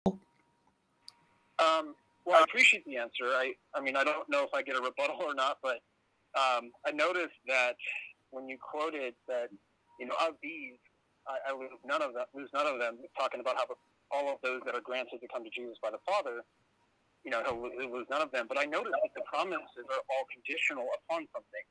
So those who have heard and learned, they come to Jesus. Those who follow Jesus, right? My sheep hear my voice, and they know me, and they follow me. So every promise is based on a condition. And I would argue that if that condition is not being met, then that promise doesn't apply. And so if you're taking that one verse and using that as your lens to look at all the nullifying the warnings, I think it's very dangerous, because the warnings are there for a reason to keep us on the straight and narrow path. And if we lose that fear of God, then we will fall away. Okay, so it seems like to me, Jody, what Jacob is saying is the abiding would be conditional on keeping the commandments. And he said earlier that keeping the commandments would be the greatest of those, loving your neighbor as yourself and loving God. So he seems to be drawing the connection that there is a condition on abiding in Christ and Christ keeping us in him as keeping the commandments. So is that where he doesn't say that in John 6:39. There's no conditions. There's a distinction in my mind, between the Mosaic law and the law of Christ. I don't think we're trying to be saved by some law. I still believe that we're saved by grace. I believe it's a gift. I believe it's a free gift. But I also see that if we don't bear fruit, that Jesus is going to cut us off of himself, or the Father is going to cut us off of Jesus. And so, when we see this promise is neither height nor depth nor any other thing will separate us from the love of God, well, or it says, or any other created thing, what I see is that the Father is not a created thing, and he's the one that separates us from the Father eventually. Sorry, from Jesus eventually. Okay, I think that's a good place to wrap it up. We're kind of getting some background feedback as well, but I think we've got the question and the concept. So Jody, I'll turn it over to you. And I know, Shannon, you were going to call in on the link. Shannon and Eli will get you on the video. If you want to hit that link, now would be the time to do that, and we'll get you in with Jody on the video call as well. So thank you for calling in, Jacob, and I'll turn it over to you, Jody. Thank you. Yeah, I was going to, a lot of this, maybe, I didn't get a chance to ask where Jacob's coming from. It's possible that he was understanding that salvation can be lost. In other words, he has a plausible argument, but I'm coming from the standpoint, not just from John 6, like he seemed to, well, it's because that's all I mentioned, but I'm coming from the standpoint that salvation cannot be lost. But for sure, if that's where Jacob was coming, but we'll probably have to leave it on the table. Okay, I think I've got my mic on. Let me see. I know there's, and that's a good place for the conversation to go, but it looks like we've got another question coming in with Eli. Eli has joined the video chat, so if you guys want to do that, you can. You might wait until I get done with one video chat to call in, just because I don't have enough computer power to get multiple guests on at once. So let me get your question in. It looks like you're good. So Eli, whenever you're ready, you can talk to you. Yeah, thanks for hosting me. Absolutely. And hi, Jody. We have communicated in the past. Hi. If you remember me. Hi. Eli. Marty Crowley. yeah. So Marty Crowley, in his volume of the Eli. Out of here. So Marty Crowley, in his Outer Darkness, he argues that entrance into heaven is not based on rewardable responses to God, And then he says that persevering faith is rewardable, and his conclusion is that it cannot be a condition for entrance into heaven. Do you agree with this kind of syllogism? Say it again. I think I do, but say it once more. It kind of broke up a little bit when you started it. Well, he has a good deductive argument why entrance into heaven cannot be based on perseverance in the faith. He says that entrance into heaven is not based on rewardable responses to God. And the second premise is that persevering faith is rewardable. Therefore, entrance into heaven is not based on persevering faith. Oh, absolutely. I agree. Okay, so here's my question, though.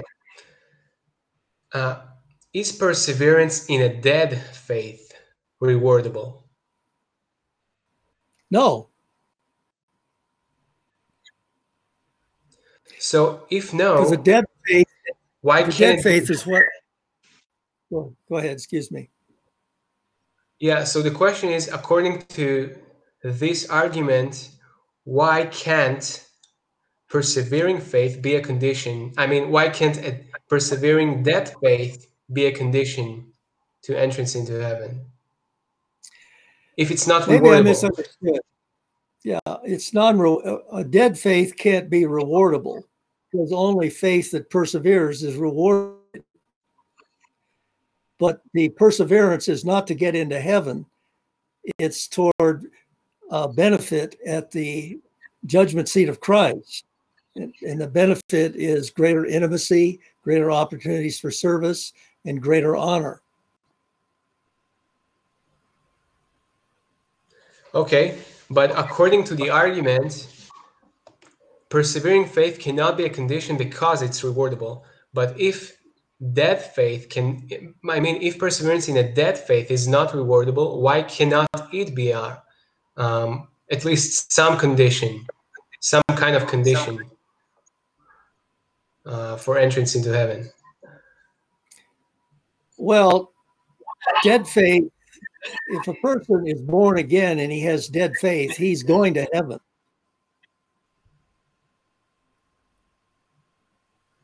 That's my point in James 2. It has nothing to do with entrance into heaven. It has to do with deliverance from temporal difficulties and deliverance from a negative assessment of one's life at the judgment seat of Christ.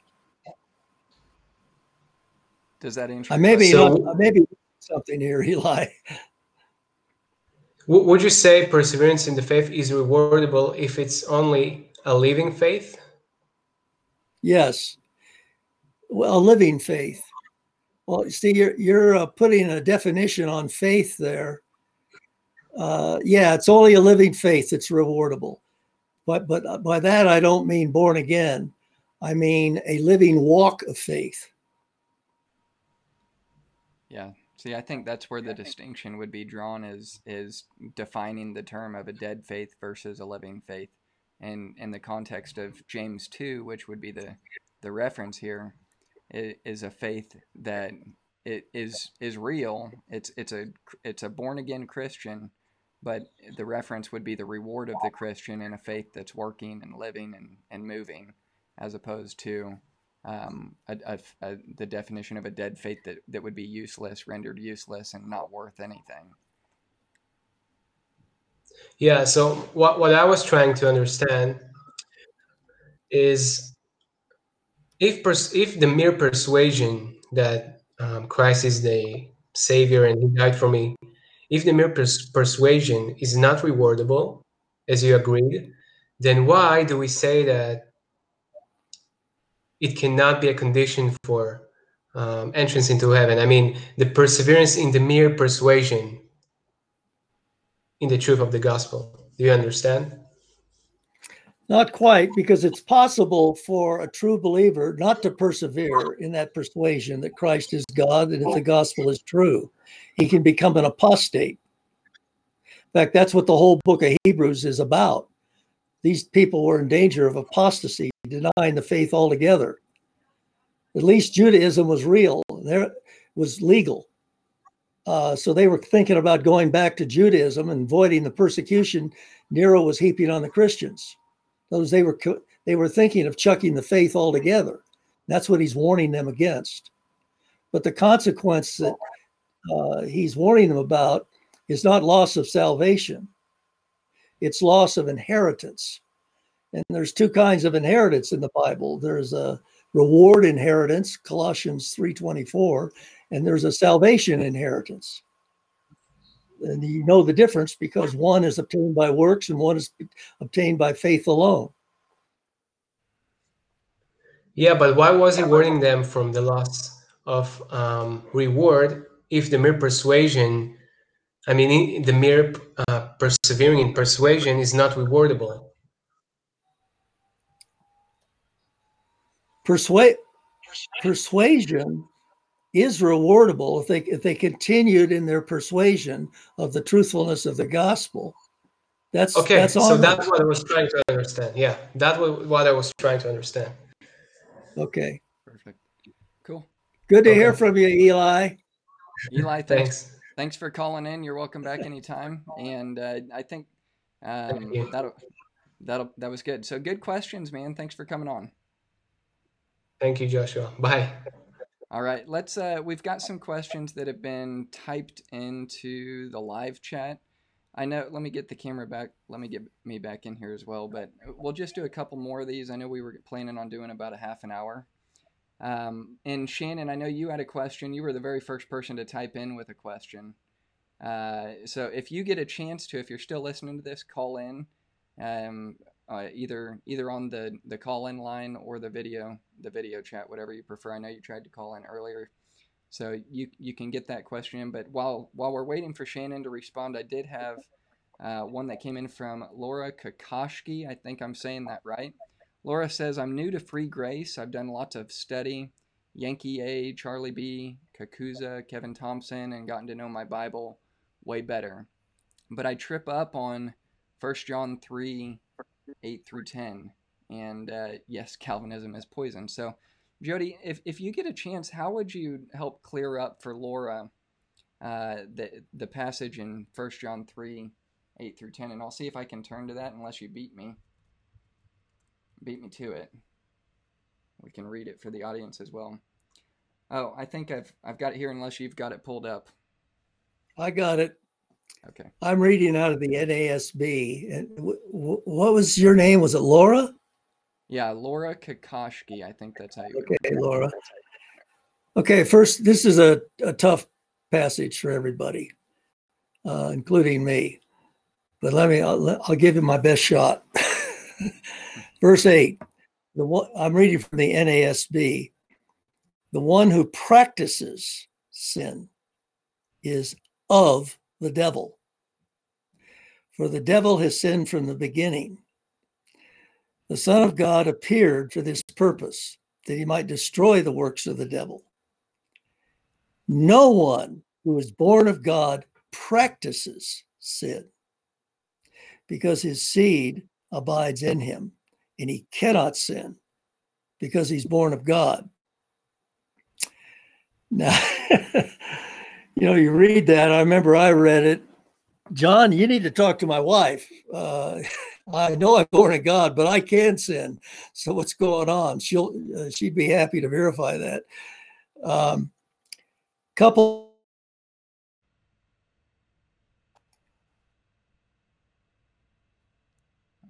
we're having some issues with the video.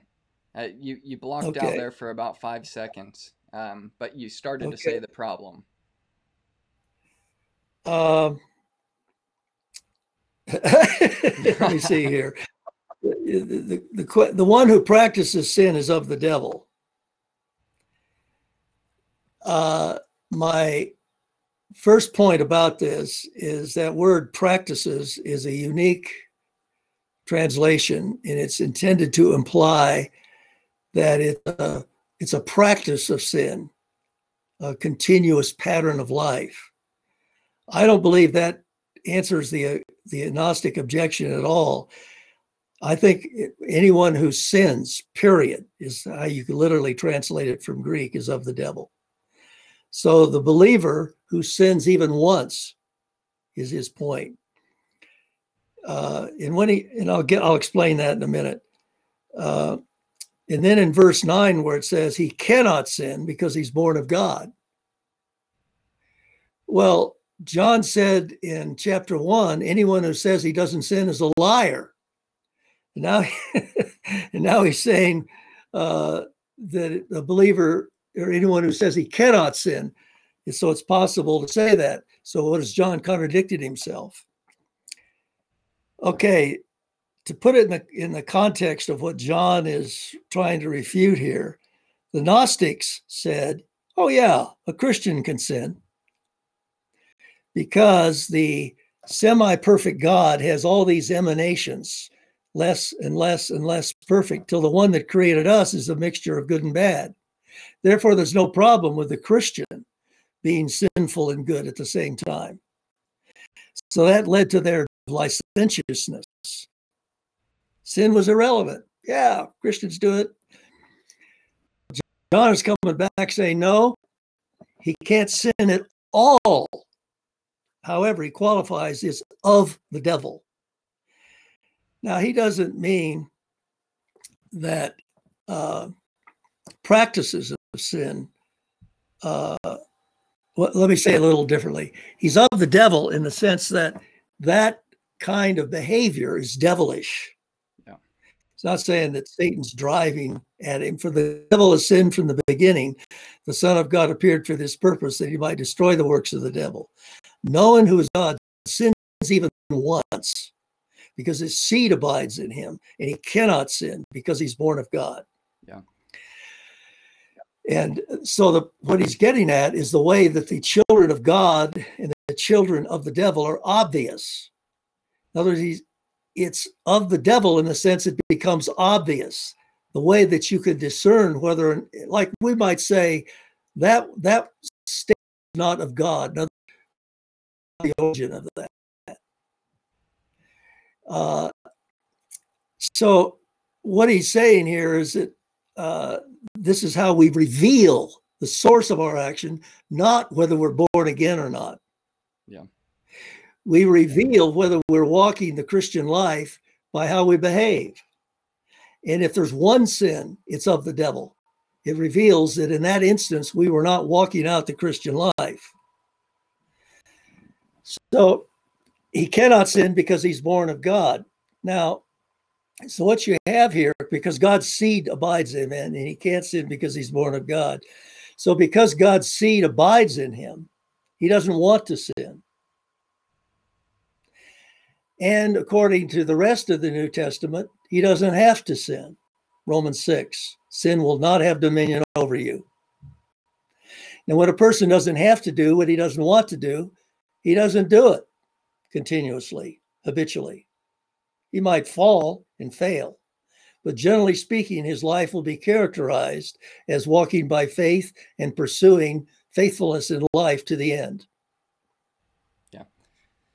Yeah, so in the way that I understand it, Shannon, we've got you on the screen. I'm going to cut it over to you. I took myself off the screen just because when I've got the three of us on, I don't have enough computer power to keep it all running, and it just kind of breaks up. So, Shannon, we'll get your question in, and then I'll cut off with you just because the video quality isn't as good as it needs to be if I keep everybody on in the audio. But for me personally, the way that I understand that in 1 John 3 is kind of understanding the differences of the flesh and the spirit, the soul of the Christian. I think that it's possible for a Christian when they sin to sin in the flesh.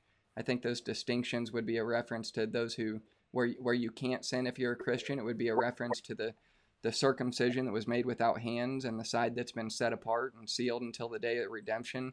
While your flesh can still sin, it'd be a reference to the old nature and new nature. But Jody does a lot better of breaking that down and kind of getting into the mind of John and where John goes with it. But for me, and I may be off a little bit there, but that's the way that I understand it. It's kind of a reference to the old nature and new nature and sin being present with you and those kinds of things.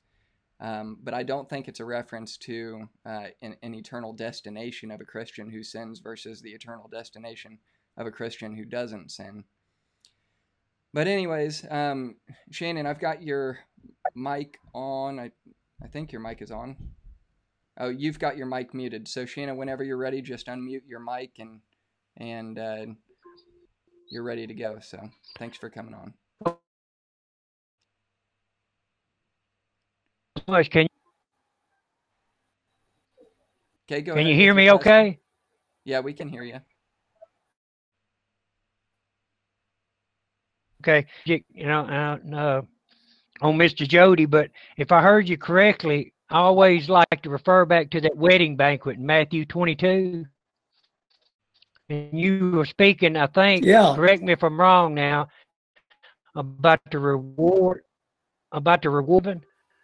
To me, and just if you could explain it more, my question was, it seems like at the end of that parable that, in other words, this whole parable is about salvation to me, is the way I understand it, and if we're on the same page. But when he said, when the king was wondering how that man got in the banquet to start with, and then he was kicked out, was smashing the teeth. Is that talk? To me, that seems like he wasn't come clothed in the garments.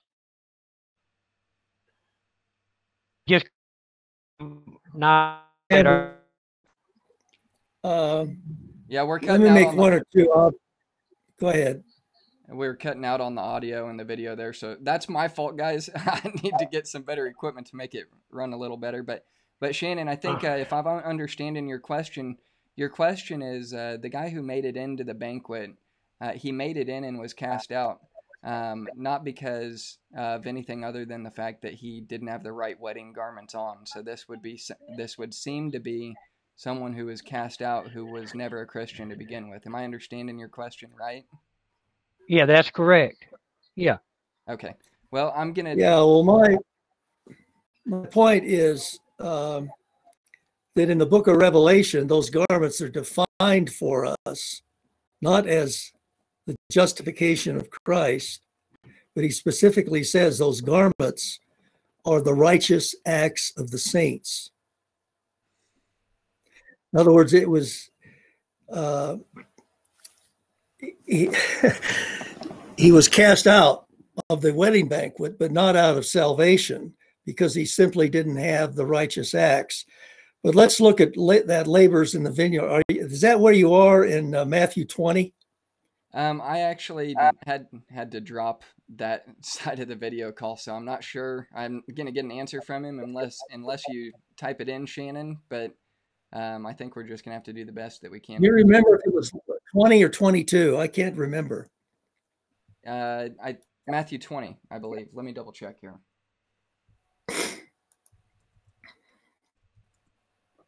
Oh, where do I put my notes?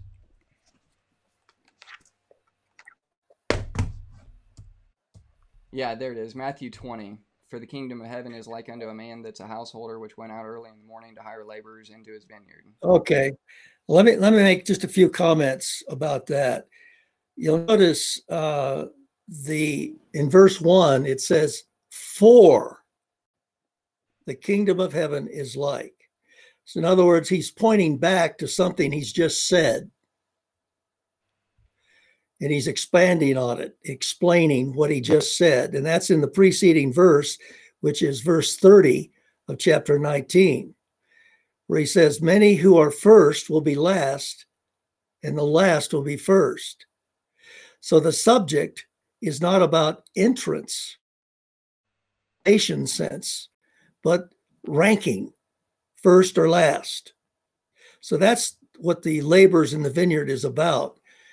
And then he ends this little discussion about the laborers in the vineyard in verse 16. Thus the last shall be first, and the first last. So this has nothing to do with getting to heaven when you die. It's about ranking within the kingdom. Yeah, that's good. And then he ties it into Matthew 22 as it's related to the marriage for the king's son, and sending forth the servants to bid those to come. And I think that Shannon is making a reference to that servant who would be cast out, which I know you had talked about this, but specifically I think his question is that person he believes that was cast out and is gnashing of teeth into outer darkness is cast out because he sees the wedding garments being not a picture of the righteousness of he would see the wedding garment as the righteousness of Christ, putting on Christ. Our righteousness is being clothed in Christ. And yours drawing the distinction, saying, no, that righteousness is linked to what Revelation talks about as being the righteousness of the saints, the work of the saints, in reference to reward for service, not in reward for salvation. So when they're cast out of the marriage, they're cast out of the banquet, it's for showing up without the clothing of having done anything for Christ in this life. Am I understanding you right there, Jody?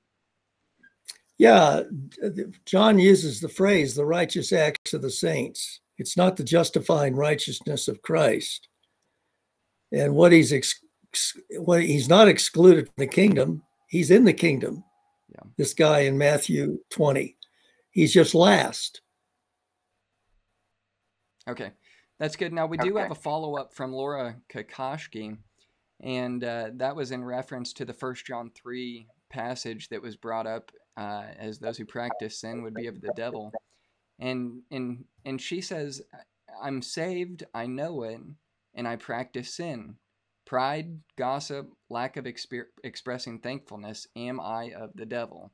Jody, how would you address Laura's question there as it's related to sin and being? Yeah, what I was trying to get at there was that in that instance of sin, that particular action, you're of the devil.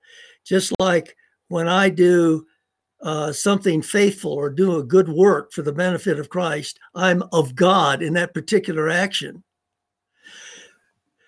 But to be of the devil in a particular point simply means, look, that's a devilish response you made. It's not saying you're a non-believer.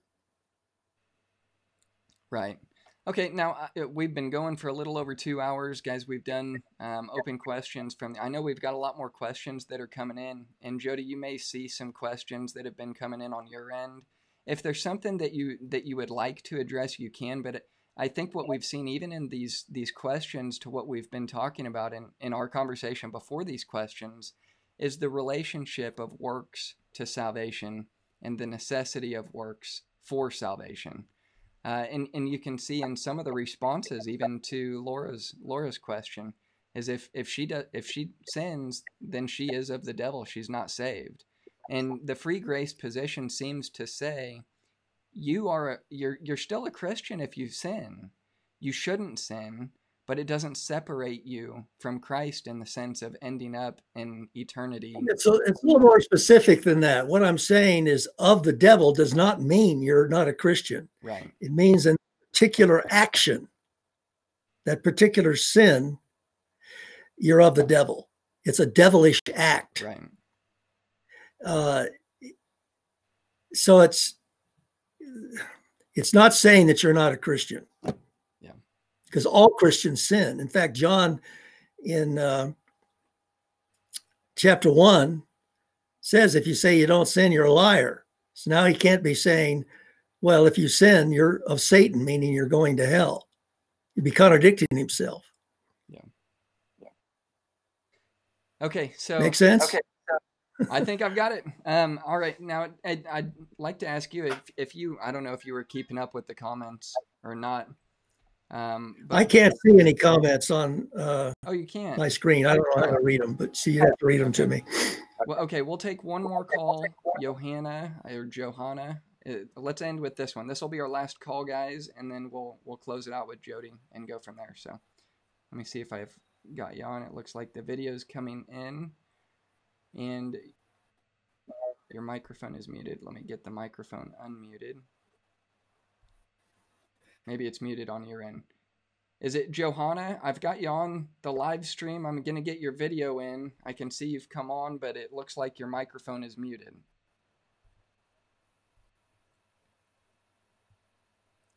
So if you could unmute your microphone, we'll get you on with Jody.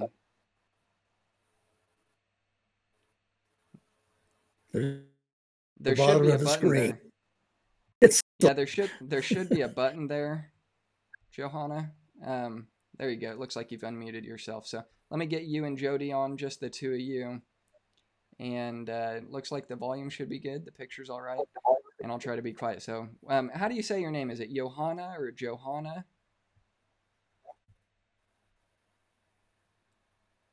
looks like her speaker isn't turned on. Yeah, it looks like, okay, so we're not getting any sound for some reason. Can you say something, Johanna?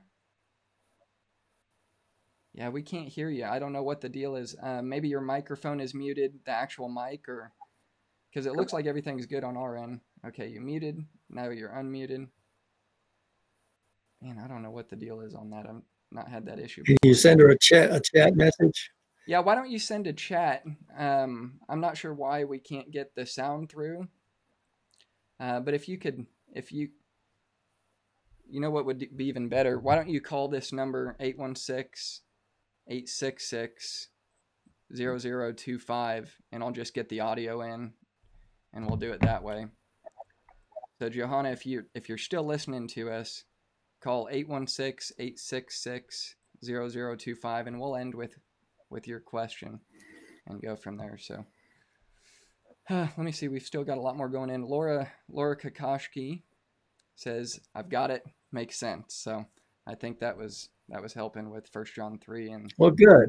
1 John 1 there. So, but if we don't get the call to come in or typed in, let me just make sure. All right. So here's the question from Johanna Haitov. Probably butchering that. I'm sorry about that.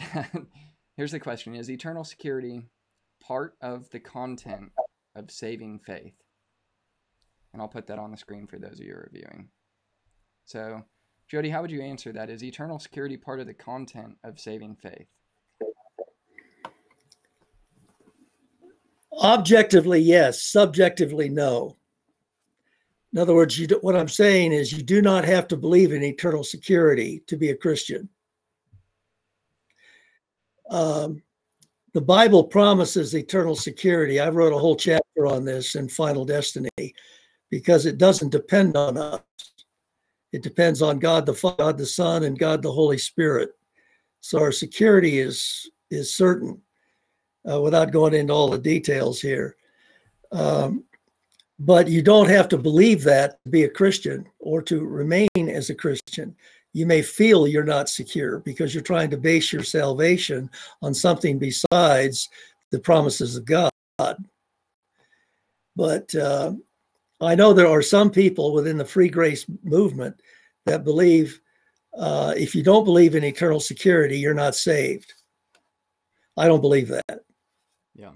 Because I think people have good people like John Wesley. You mean to tell me he wasn't saved? There's denominations that don't believe that, of wonderful, godly people. So belief in eternal security is not a necessary requirement for going to heaven when you die.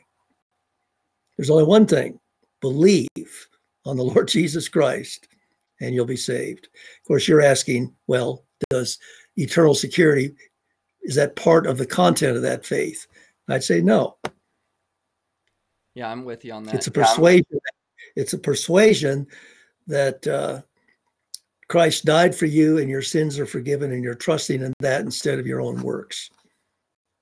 Awesome. That's great. I think that's a good place to end. So Johanna says, thank you. I'm sorry if I'm saying your name wrong again, but Jody Dillow, I really appreciate you coming on. Guys, go check out his book, Final Destiny. That's got a lot to do with what we're talking about with Calvinism, free grace, and some of these problem texts as it's related to the reward of the believer, those who are cast out of the kingdom, the wedding banquet, things like that. So there's a lot more that we could talk about, a lot more that I'd like to talk about.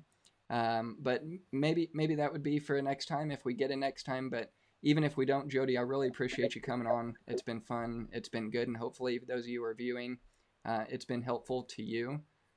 So anyways, Jody, if there's somebody that has a question about free grace theology or about salvation or something that you've written, is there any way for them to get in contact with you personally to get some of those questions answered, or How would that happen? Feel free to email me.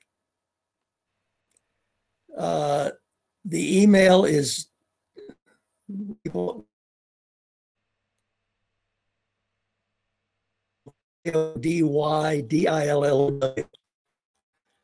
0 at Earthlink, EARTHLINK.net. Jody Dillow 0905 at Earthlink.net. And I'll make a free offer here. If any of you want to write and you want a copy, a electronic copy of the book, Final Destiny, that deals with all these questions, I'll be happy to send you one for free. It'll be a PDF document. Hey, that's a good offer there. That's the book is over 1,100 pages, and it's jam-packed with footnotes, and it's got a great bibliography.